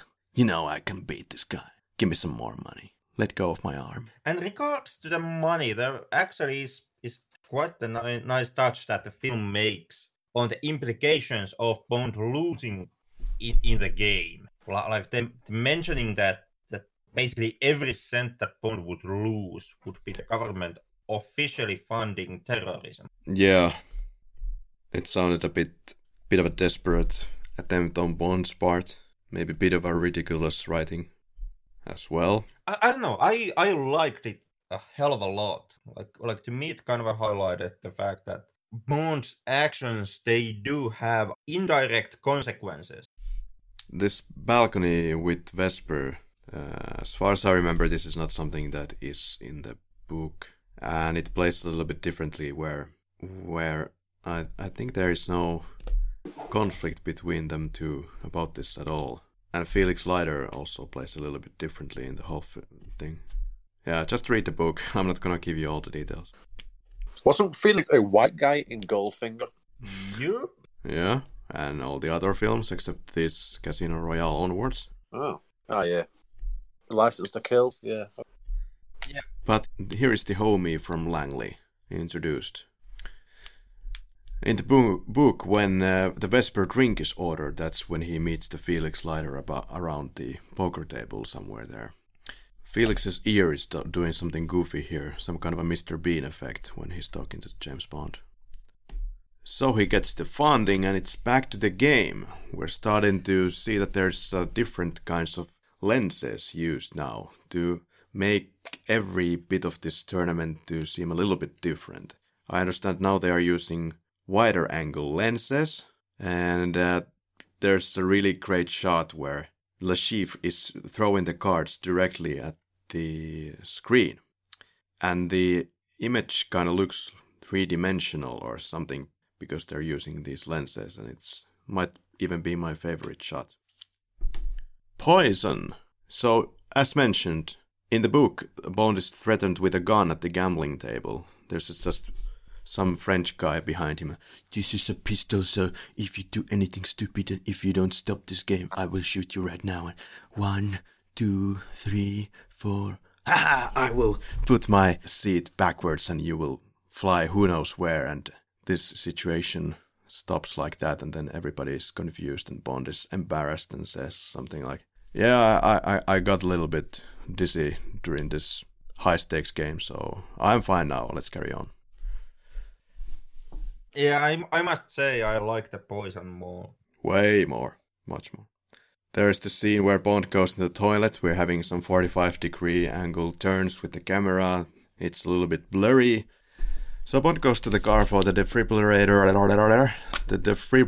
Fuck. Yeah, it's a complete nightmare for Finnish. Defibrillator. Yeah, the thing with the pads. and tries to kickstart his heart after ingesting this poison. Doesn't finish the job. Fortunately, Vesper does the job. Once again, great lines and throwing some more masculinity. Like, you're okay? Am I okay? As soon as I've won this game, I will go to the hospital. You're not seriously going back there. I wouldn't dream of it. Just goes back to the table. I'm sorry, that last hand nearly killed me. Great stuff. Best line. Best line. Yeah, it got applauded in the theater. Fantastic. It is most Bond line of the film. Yeah. Now the shots are getting tighter and tighter, changing lenses to less wide to amp up the tension, and he wins the game after a lot of eyeballing, trying to see the bluff. Yeah, really not trying to see the bluff that much. Like, Than just being reckless. Not even that. With those cards, with that river and with that turn, Bond already knows that he's gonna win. Like there's Bond himself knows that he's a sure winner there. Basically, the only trick that Bond anymore has to do is to make Le Chiffre go all in, and does precisely that. But yeah, poker game wise, Bond is a certified winner right after the cards have been dealt. Followed by dinner with Vesper, a private moment in the restaurant. Once again, this film is full of great dialogue and it doesn't cease here. One could say that it's getting a little bit too philosophical, maybe too much of in-depth of character study from both of their part during this scene, and it may seem a little bit artificial. What did you think? I don't see that argument at all. Okay. And Vesper excuses herself from the table because she gets a call, or is the message supposed to be coming from Matthis, and she goes outside, sees the car, and then the bad guys jump from behind the corner and get her into the car. And that's pretty much how it goes in the novel as well, followed by a car chase. In the book, of course, it's Bentley that is rolling. Where's my Bentley? Well, it's rolling. And they were using cannon to launch the Aston Martin into the air. They had quite a bit of trouble to get the Aston Martin flipping in the way that they wanted to. This was the third Aston Martin that they used in the final product to finally get it right. Like, that's quite expensive filmmaking. Well, hey, if you have an open check... Yeah, unless, of course, it was some kind of a fake Aston Martin. Yeah, it was Audi in real life. I thought that this car crash was a little bit over the top, but it was done for real. So it actually did those flips. So what you gonna do? Was with there a cannon? An actual driver inside of the car when it did those flips? I don't think so, but I'm not sure. Yeah, because... Was the torture real too? Don't think so. Bummer. Yeah, no commitment at all. But yeah, the torture. Yeah, the car has done its flips, and then they get to some shady warehouse type of thing where they hold boats. In the book, it goes like this that they force James Bond to undress himself, pointing the gun at him, and he sits to the chair himself. Le Chiffre keeps calling James Bond as my dear boy, kind of trying to belittle this guy. Also serves James Bond coffee, and the rest of the coffee just going all over James Bond's face. Mm. Mr. White also tells in the book to Bond after the torture that James Bond is lucky as he doesn't have orders to kill James Bond, so he survives. Also in the book, Matthis comes back and gives a check for Bond for the money. But anyway, the torture scene, yeah. It's in Barrandov Studios in Czech Republic. There were full 3-shot master close-ups that they shot separately of each actor doing their parts, and then they combined them. They took 4 or 5 takes, and a complex focus pull to finish it off when Le Chiffre gets the bullet into his head. Great scene. We haven't seen anything like this really before in this entire franchise. It's a very painful scene. Yeah. But of course, since it's a James Bond scene, it has to make a little bit of a light touch, and it's fitting because it's James Bond. He kind of makes fun of the whole situation. And this is kind of the ultimate macho moment of Bond. It kind of is. And it also turns once again into a more humane from Bond. Like it starts very macho when Bond is able to resist the torture and not give in to Le Chiffre. But then again, it gets rather humane when Bond finally really looks concerned after Le Chiffre makes the threat against Vesper. And there's that close-up on Bond's face on that moment. Yeah, that is great. And he does die scratching James Bond's balls. There is a deleted scene here called Rescue and Recovery. So after all this, Bond is rushed to the ER. Bond is in hospital bed and mumbling, no, not him, not Matthis. And he tries to grab scissors to kill Matthis. And then it continues to the yard where Matthis is continuing his interrogation of Bond, basically. But yeah, the clinic. In the book, Bond is taken to a nursing home at Royale. I believe Royale is supposed to be some kind of a city in the book. Here we don't exactly know where Bond is being taken to, but clearly it's some kind of a nursing home. And Bond tells to Matthis the location where money is hidden inside Casino Royale in the book. But here he just gets zapped. James Bond already knows what is going on with this guy and he is taken into custody. Actually, in the book, as I understood it, Matthis is not a bad guy at all. He doesn't have this bad guy's role at all in the book. It's kind of also murky in the film whether or not Matthis really is the bad guy or if Bond is just wrong here in his judgment and it really is just Vesper. It continues being murky in Quantum of Solace when Matthis is thrown into the garbage can and takes a part in part of the James Bond operation. And maybe I just didn't pay enough attention, but I still don't understand what is their relationship. And did he work for Quantum or did he not? Or was he forced to do something against his will? What's the deal? Yeah, taking into account also what happens in Quantum, the final reading I had of Matthis is that he was not really part of the crew, and he was on Bond's side throughout the adventures.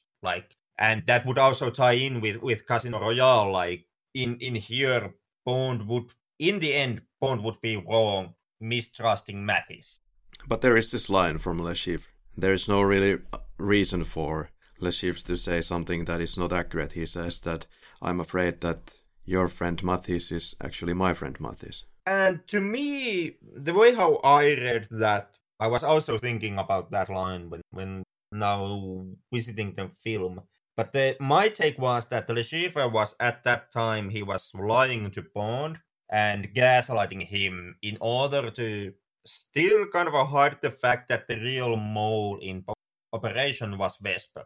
Just so that he can use the threat of violence against Vesper to influence Bond. Just in case that Bond doesn't break under torture. Wow, this is very thought out. It's kind of ironic that Bond is supposed to be this great reader of people, you know. He completely fails to miss her treachery. If what Henrik said is true, yeah, that's true. Kinda. Especially now that they switched the game into Texas Hold'em, which, unlike Baccarat, is supposed to be all about little clues and the psyche of your opponents. Like Bond remarks in the film, in poker you never play your hand, you play the man across from you. Which kind of once again it does highlight Bond's skills as someone who can read persons, and he can't read Vesper for shit. I felt at times that in the book it was a bit too clear what was bothering Vesper Lynd, and it took fucking ages before James Bond figured out what that is. That they were kind of torturing Vesper or using Vesper to get to the money. In the book also, the last third of the film, the third part of the film, it's kind of intimate, and there are these close scenes with Vesper and Bond, and they get to know each other properly and fall in love at the clinic. Here, of course, it's a film, it happens a little bit faster. Now we get to lying on the beach. This is supposed to be the Aegon Sea. It's shot in the Bahamas, and they discuss how they're going to spend the rest of their lives and sail to Venice somehow. And then he clocks on, and then he realizes with M's help something's not right. Yeah, kind of on the last minute. Yeah. Imagine if M's phone call came 15 minutes before. Yeah. You know, when Bond was still with Vesper. Yeah. Or 15 minutes later, for that matter. Yeah. Meticulous timing. Yeah. So that's where the kind of romantic moments end. Kissing in the hotel is in Barrandov Studio, and the lobby in the hotel is in National Museum of Prague. There was also one dropped scene where James Bond and Vesper Lynd notice the one-eyed guy in the lobby. And then Bond goes to ask about this guy, like, who is this guy from the concierge? And he finds only out that this is some guy who is interested in a clock repair seminar in the hotel. And that's also the case in the book, that he is some kind of a expert in repairing clocks. Yeah, so Bond got the phone call now. Vesper has left the hotel. The treasury guy in M's room is Phil Mayhew from the crew of the film. So Vesper is now dressed into this red dress. It's supposed to be some kind of a homage to Don't Look Now film, where there's also a lady in a red dress. Henrik, anything about that? Yeah, it is homage. I can see why they did it, or more closely, I really don't, except that both films take place in Venice. I think I always thought that homage is kind of a non-needed. Like that the film doesn't have Casino Royale doesn't really have anything to do with Don't Look Now, except the Venice, which Casino uses in the final moments, like the last 20 minutes. They thought that if they're going to send the pair into some romantic place, it would have to be Venice. Well, yeah, the James Bond franchise has been in Venice so many times that it's not even funny. So here we are again, and also the red dress could be seen as something to give contrast to the rest of the people, because nobody else is wearing such of a striking red dress, so it's easy to follow Vesper Lynd around.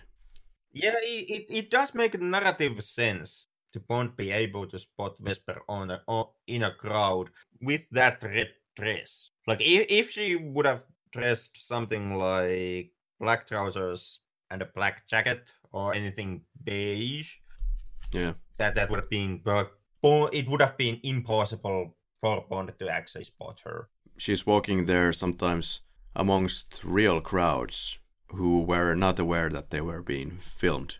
There's a great Bond silhouette when he's about to enter this little square where the showdown starts to happen with the one-eyed guy. And then we get to the goddamn collapsing building. God, I really hate this scene. I can't stand this scene. It's kind of cool, in my opinion, to see the building collapse in middle of Venice. It's also quite funny these days to see building collapse into ocean in Venice, because Venice doesn't have any water anymore. I saw Martin Campbell comment something on this scene. It felt a little bit like he was just doing damage control. He said, quote, "This scene, it was an inspired idea because I had grave doubts about it to start with. I mean, okay, so house sinks, so what? You know, what does that mean? I didn't, I felt it wasn't spectacular, but as it turned out, it's probably the best sequence in the movie. And I totally disagree, it's the worst scene in the movie. I don't think it's the worst. I don't even think that it's that bad of a sequence. I do kind of admit that it might contrast itself a bit oddly against all the previous moments in the film, which have been rather grounded and kind of really low key. Like, for Christ's sake, most of the film takes place in a goddamn casino, around a goddamn poker table. And now we have a collapsing building. I do admit that there is a tiny change in scale that happens kind of all of a sudden. And there is something to be said maybe about the whole length of the film, or just, you know, it always comes to pacing, not the length, like minute-wise, but the pacing. Well, you have this casino stuff, you have this torture stuff. Now you switch gears completely and you go to Venice. And at this part, I always start to I get a little bit sleepy at this point. Like, I'm kind of starting to look for the ending of this film. Yeah. And I was hoping that this whole Venice stuff would move a little bit faster, especially because it's going to this the exploding building, in which I really didn't care for. They also didn't have any storyboard to film it because apparently Martin Campbell never had time to get to it or something. For that, I have to applaud. I really can't tell it. I guess it's shot fine, but this is kind of the moment where I start to doze off a bit. I mean, I guess, or I would hazard to guess that the biggest problem with the Venice sequence is that it's all of a sudden it's so extravagant. Like they are in casino, they are indoors, they are around a poker table, and all of a sudden they are in the middle of the ocean, going to Venice and in a boat, and it's sunshine, it's outdoors, it's very nice. And oh my god, the building is collapsing. It's kind of a there's a huge tone change. Also in the color scheme of the film, like all of the previous film, including the airport sequence, has been quite dark. It's been colored with dark lighting and dark colors, and all of a sudden it's really bright Venice sequence. And that change in tone kind of telegraphs to the audience that this here now is the final sequence. After this moment, after they leave Venice, it's gonna be end credits. And that might be the reason why people might find the Venice sequence going on too long, and why they might snooze off, and why they may get the feeling that the film should already end, because the film itself kinda is telling you that we are closing off right now. Any minute now, we are gonna end the film. Yeah, I just felt that I didn't need all this extravaganza and noise at this point anymore. I mean, we had been at the noisy scenes, and I think that was one kind of a high point when we got to the car chase and the torture. So we've kind of already been there, so now this is happening again. Yeah, that, and also the fact that Bond kind of cooks up it once again in Venice. Like back in at the casino, Bond managed to keep it quite the low key, managed to keep a low profile for most of it. The biggest kind of a crime that Bond was about to do at the casino, against being a professional secret, and I emphasize secret agent, was the fact that he was about to go and just stab Le Chiffre with stolen knife all of a sudden after he loses the game. And it's that moment when Leiter comes up and stops Bond, and Bond manages to once again regain his cool and stay professional. In Venice, however, Bond all of a sudden is sinking down buildings. Yeah. Like, I'm betting my ass that MI6 once again got unwarrantedly noted of being in Venice after Bond managed to sink a goddamn building. And might I add once again the tanker scene at the airport. It's a little bit more higher level action than some kind of a casino sequence or fight at the corridor. So these kind of stick out a bit from all of the rest of the narrative. They do, and like partly that does tie in with Bond's motive or Bond's nature of being impulsive and not really always think his actions through, especially when his ego is in question. And that's kind of that's the whole embassy sequence in the beginning of the film, where Bond causes a political catastrophe because he just can't fucking get over the fact that he might lose the chase, might lose to another person. And Bond gets reprimanded for that, for not being professional, and then you gotta just see Bond doing this exact same shit in the airport and in Venice, where it's the exact same scenario happening again. Come to think of it, in the novel, Bond gets to this Royale caretaker house, and then at some point Vesper and Bond leave that place when Bond is adequately in shape again, and they go to some kind of a hotel or resort, but it's not far from for example, Casino Royale or this caretaking facility. So maybe it could have benefited the film if they had just stuck around somewhere near the casino, so you wouldn't have this extreme change of locations all of a sudden. It might have actually benefited the film. Yeah. Like I do like the Venice sequence, and I do like the Venice action, as hokey as it is. But I also must confess, when the Venice sequence starts, I too do think that maybe you should have stayed at the casino, or at least in the same goddamn country. Yeah. Why did they shoot this guy with one eye into the blind eye? Is it PG-13 reasons or what? I just always paid attention to this. It's supposed to be funny, because the dude has obviously like one bad eye, and Bond shoots him in the bad eye. Wouldn't it be more funny if he lost kind of all of his vision when he gets shot? Oh yeah, that'd be hilarious. Uh-huh. Yeah, I would be laughing also. But then again, I'm an asshole. Me too. Just keep that in mind, listener. And me. So this was about 3 weeks of shooting. It was done somewhere at Pinewood. And then when there is this house that actually goes down to the waters, that is a third scale miniature around Pinewood. And they shot separately the element where the water is bubbling underneath the building. And it all comes together and it looks like it's actually in Venice with all the correct lighting and stuff. That's cool. Still don't care for this sequence. Funny comments from cast and crew. Eva Green said, to quote, "It's quite relaxing, actually, to drown." Daniel Craig added, "And you can't, of course, see a bloody thing," end quote, when he was underwater. "The bitch is dead." There's the phone call with M. It's quite sad. James Bond is hardened again. His soul, his heart is hardened, and his love of his life is gone. In the novel, for example, he goes into the lengths of considering he would have married Vesper Lynd, but he doesn't quite have time for that because the relationship starts to fall apart at the clinic when James Bond starts to get the idea of that there's something wrong.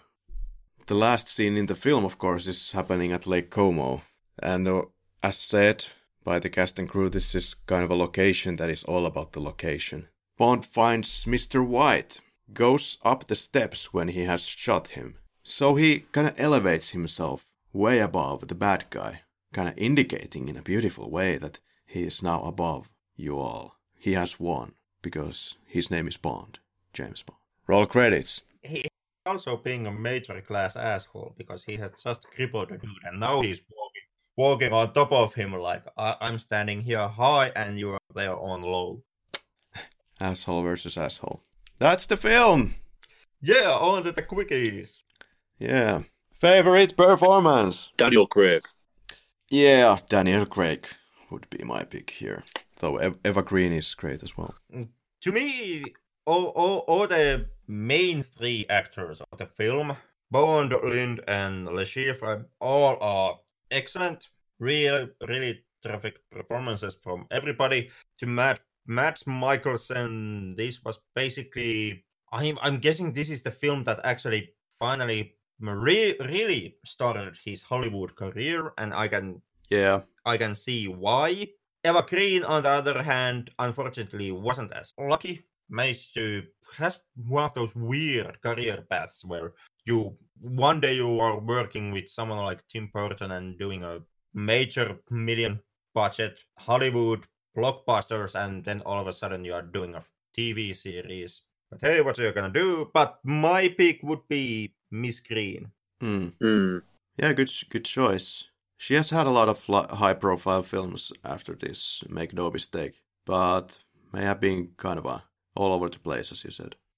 Yeah, it appears to be some kind of a running theme with French actresses. But I don't know, Eva Green, I can't see her as some kind of a Marvel superhero level type of actress, more of a like actress who probably wants to choose very carefully, even or especially after the Casino Royale fame, the films that she really wants to do. They may be a little bit under the surface type of films.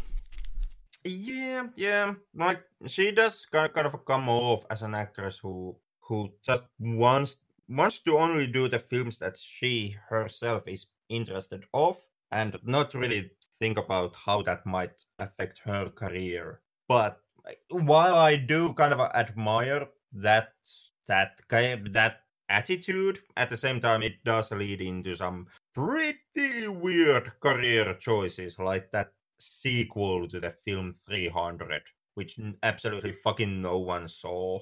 Yeah, I've never seen that film. Never. Yep. Neither has anyone else. Favorite scene? For me, as I've said, this would be the poker scene. I suppose I could go with the introduction of Vesper Lind in the train. I'm picking the opening parkour. Oh yeah, good one. No, I'm picking the airport actions. No, just kidding. Favorite shot? Excuse me, I'm taking the Venice answer. Oh, okay. Yeah, the building collapse was really the best scene in the franchise. Favorite shot? It's that building sinking in Venice. It's one of the best shots of the franchise. First shot on the very first scene shot. with the traitor. Okay. For me, it would be at 00.56.03 when this is the scene where M is giving the instructions for Bond and he's getting the implant for tracking purposes. There's a shot when they start moving off to the direction of the beach after having their discussion under the there's a kind of a ceiling above them, and then they start approaching the beach. So there's Daniel's ass and gun between the belt on his back, and his shirt is kind of hanging from the left side, walking sexily. So I'll just go with that. Because we have to have something controversial here, so there you go. No, but I really enjoy that shot. What? No liking for Daniel's ass? Okay. It's okay.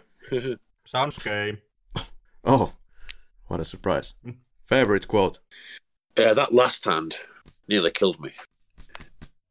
Mm-hmm. Mine would be the M's statement from the end of the film. Sometimes we are so focused on our enemies, we forget to watch our friends. Yeah. Well, since I seem to have written it even twice here, I'm just gonna go with that. I don't know why I did it twice, but... Stop touching your ear. Come on, it's a great performance. That's a pick for the best quote. Yeah? Those are words that a character says in the... Excellent delivery. So good that it was pointed on in Skyfall again. Favorite kill? Well, I'm gonna name the opening piss drinker in the bathroom at the beginning of the film. That is the best kill. So yeah, Tom? The best kill. Yeah. I was waiting for a response. I really like the very first scene where Bond drowns the guy in the sink. So it's 3 for that. Or where the Ugandan dude gets strangled in the casino. True. Emotional kills. Guys, have you ever been to a casino? Henrik. Yep. You live in Uvascula, don't you? In Rovaniemi. Okay, but you've been to Uvascula. Yep. In Uvascula shopping centre, okay, with a roulette table on the bottom floor. Yeah, that should... I'm guessing it's still there. I've been there.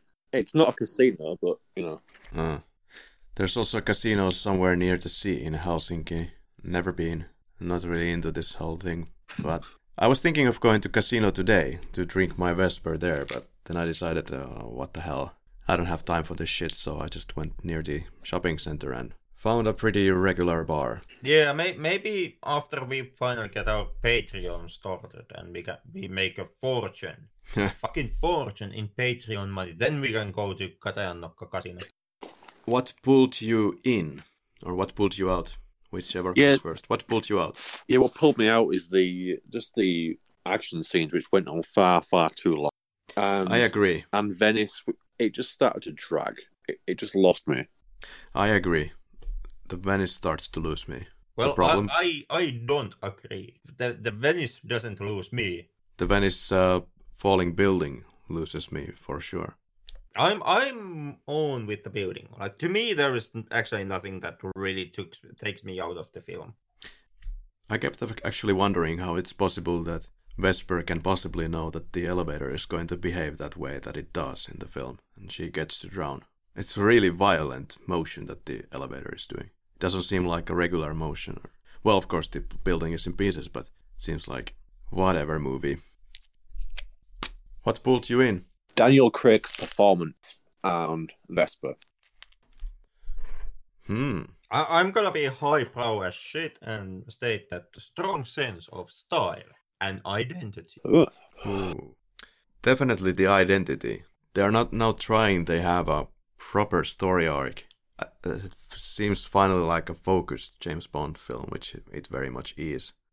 Dialogue, performances from the 3 big ones. I really dig some of the camera work as well. The DP. Nice costume design, by the way, as well. And what would you chip-chop in the film? Scissors of Sacrilege. Kind of nothing on my end. I do have my kind of hang-ups with the film and some sequences where I kind of seeing that could have been done better, but I somehow just can't bring myself to hate those scenes and sequences enough for me to actually start to advocate for changing them. Speed up Venice and don't explode any buildings.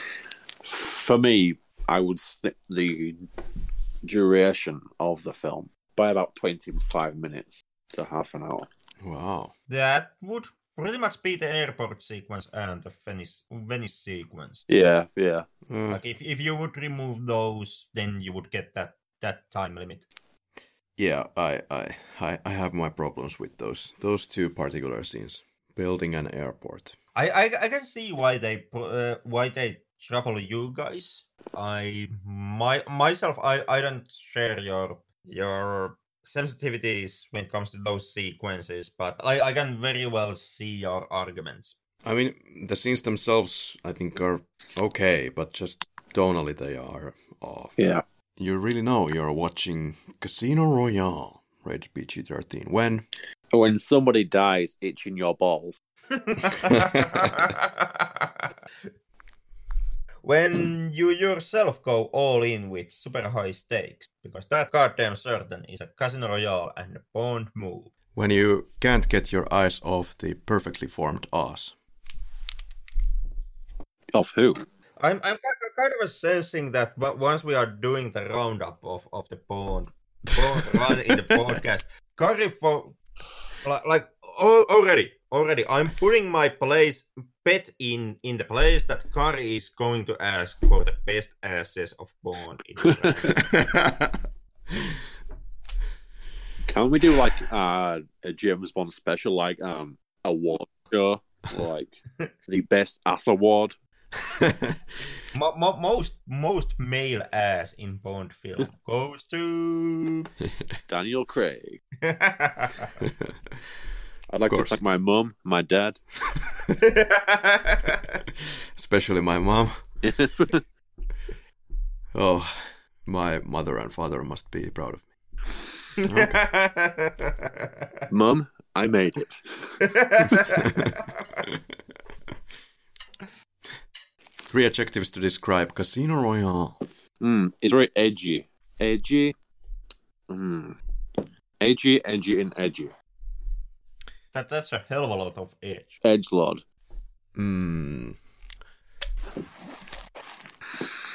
Well, it's smart, it's original, and gritty. To me, it was revitalizing, because this most definitely was.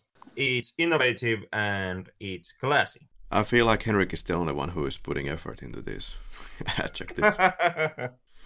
I'm guessing I am, because for heaven's sake, Kari, I actually had, like, before we started to record, I made the notion that I was trying to transfer a text file from one computer to another. Yeah. And to finally let you know what that text file was, it was actually my written notes on how to play Baccarat, which I had composed just in case that you would have actually named that you have a huge problem with the film because they changed the game from Baccarat to Texas Hold'em. So I composed the notes on exactly how a game of Baccarat would play out, just so that I can show you that game of Baccarat is the most dullest and most boring and most uninnovative game that you can just have in your casino. Somehow I feel like I want to hear this. I feel like Baccarat is the greatest game in the world. Go. Well, fuck you for first and foremost for making that notion, because Baccarat most definitely is one of the lamest card games you can have. Like the basic rules of Baccarat for our listeners who have no experience in playing Baccarat, I present to you in this casino game podcast. But essentially, the game starts with players making their bets. They bet on the winner, the player, the banker, or it being a tie. And that's the only fucking choice you make in a game of Baccarat. After that, 2 cards are dealt, 1 for the player and 1 set for the banker.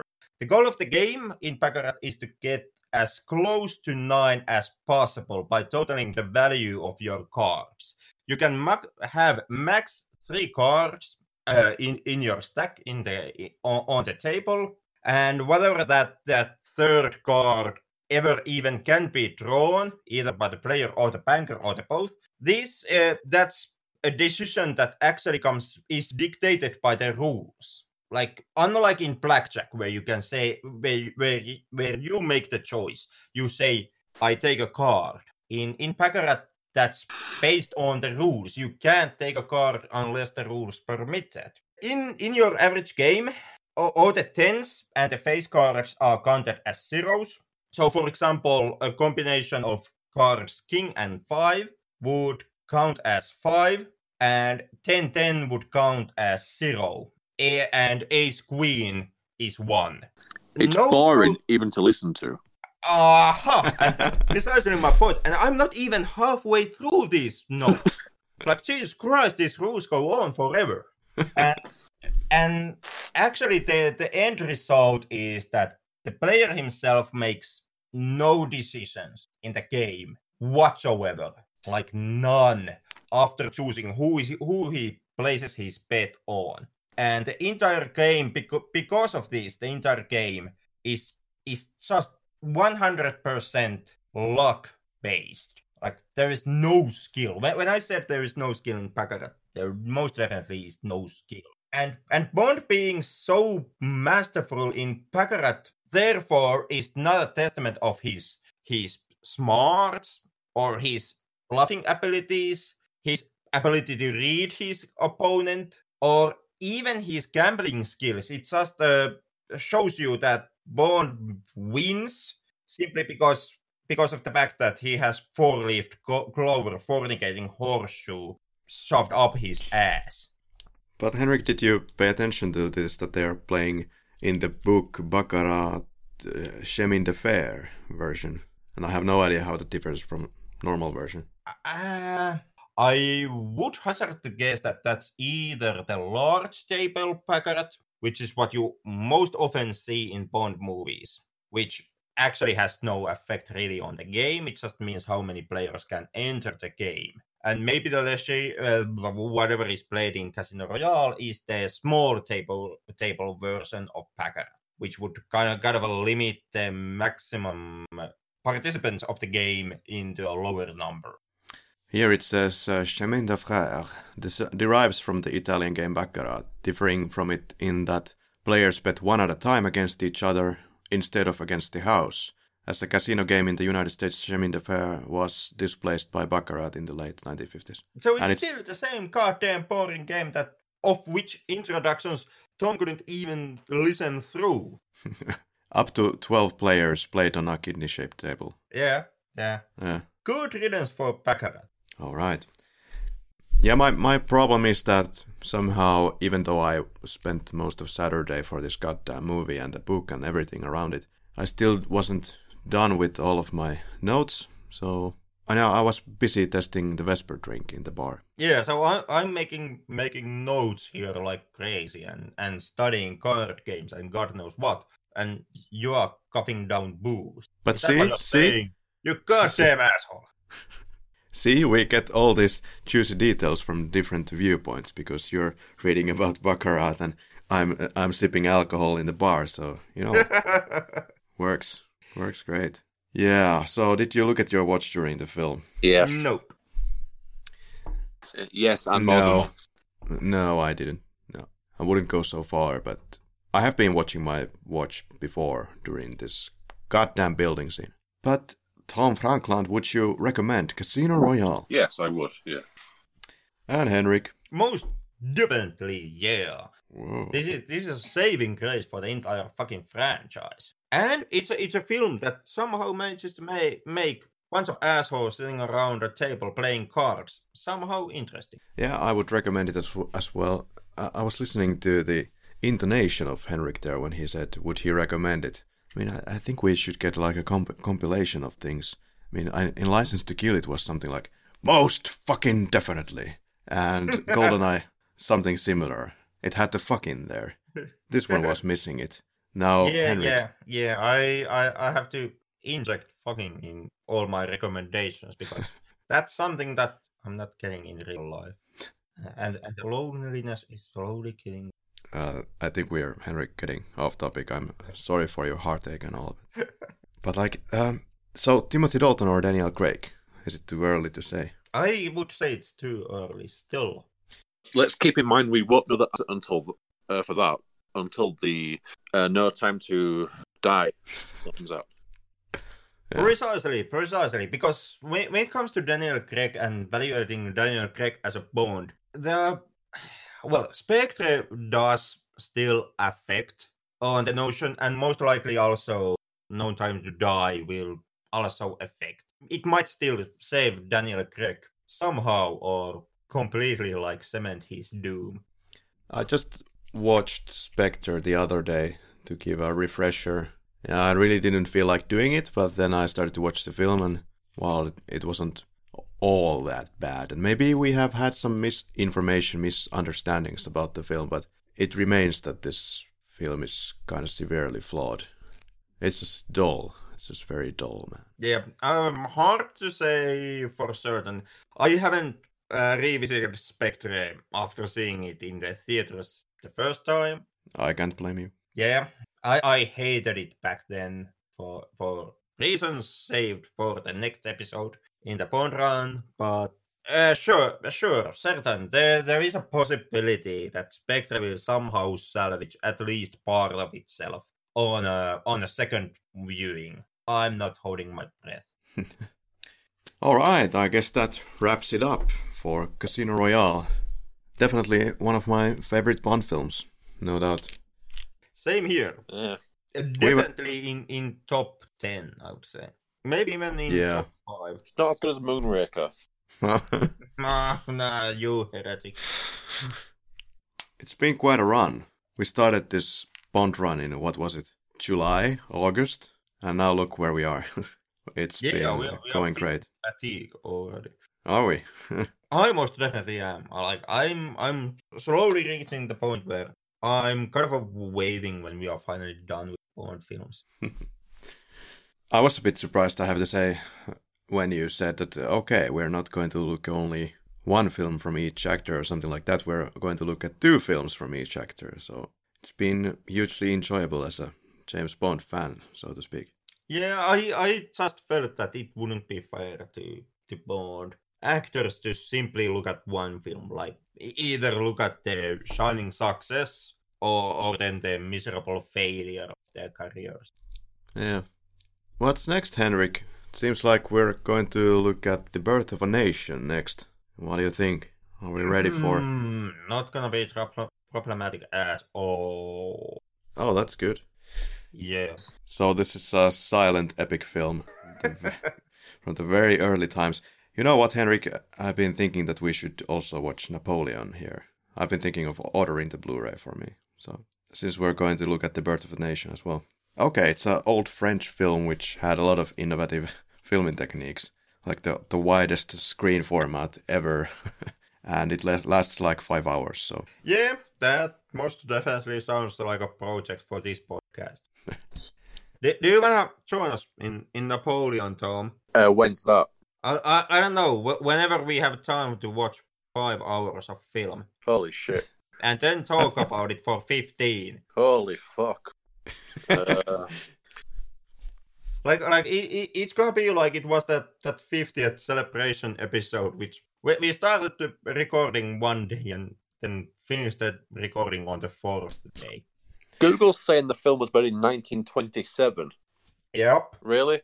Yep. That's the one. Yep.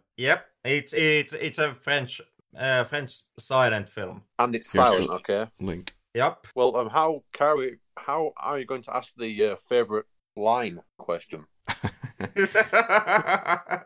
Well, you know, it has cards on screen, you know. Well, that actually is gonna be a problem also with The Birth of the Nation. Favorite card. Favorite card. Favorite unspoken line. 35 minutes and 15 seconds was pretty good. It has had many different versions of different lengths, and Blu-ray seems to be 333 minutes in length. Oh my god. Sorry, how long, sorry? 333 minutes. Okay, so... Oh, fucking hell. Yeah, well, welcome to the not Bond episodes of this podcast. Jeez. You can still just say that you are busy. I'm busy. Yeah, okay, how's this? Just invite me on the other end of the podcast to speak for 5 minutes. Okay. Yeah, we'll see. I don't know if we can go on here for 14 hours talking about the film without some help. Our listeners sort of shit can't. But yeah, Birth of the Nation next week. Thanks for tuning in. See you next week. Until then. Bye.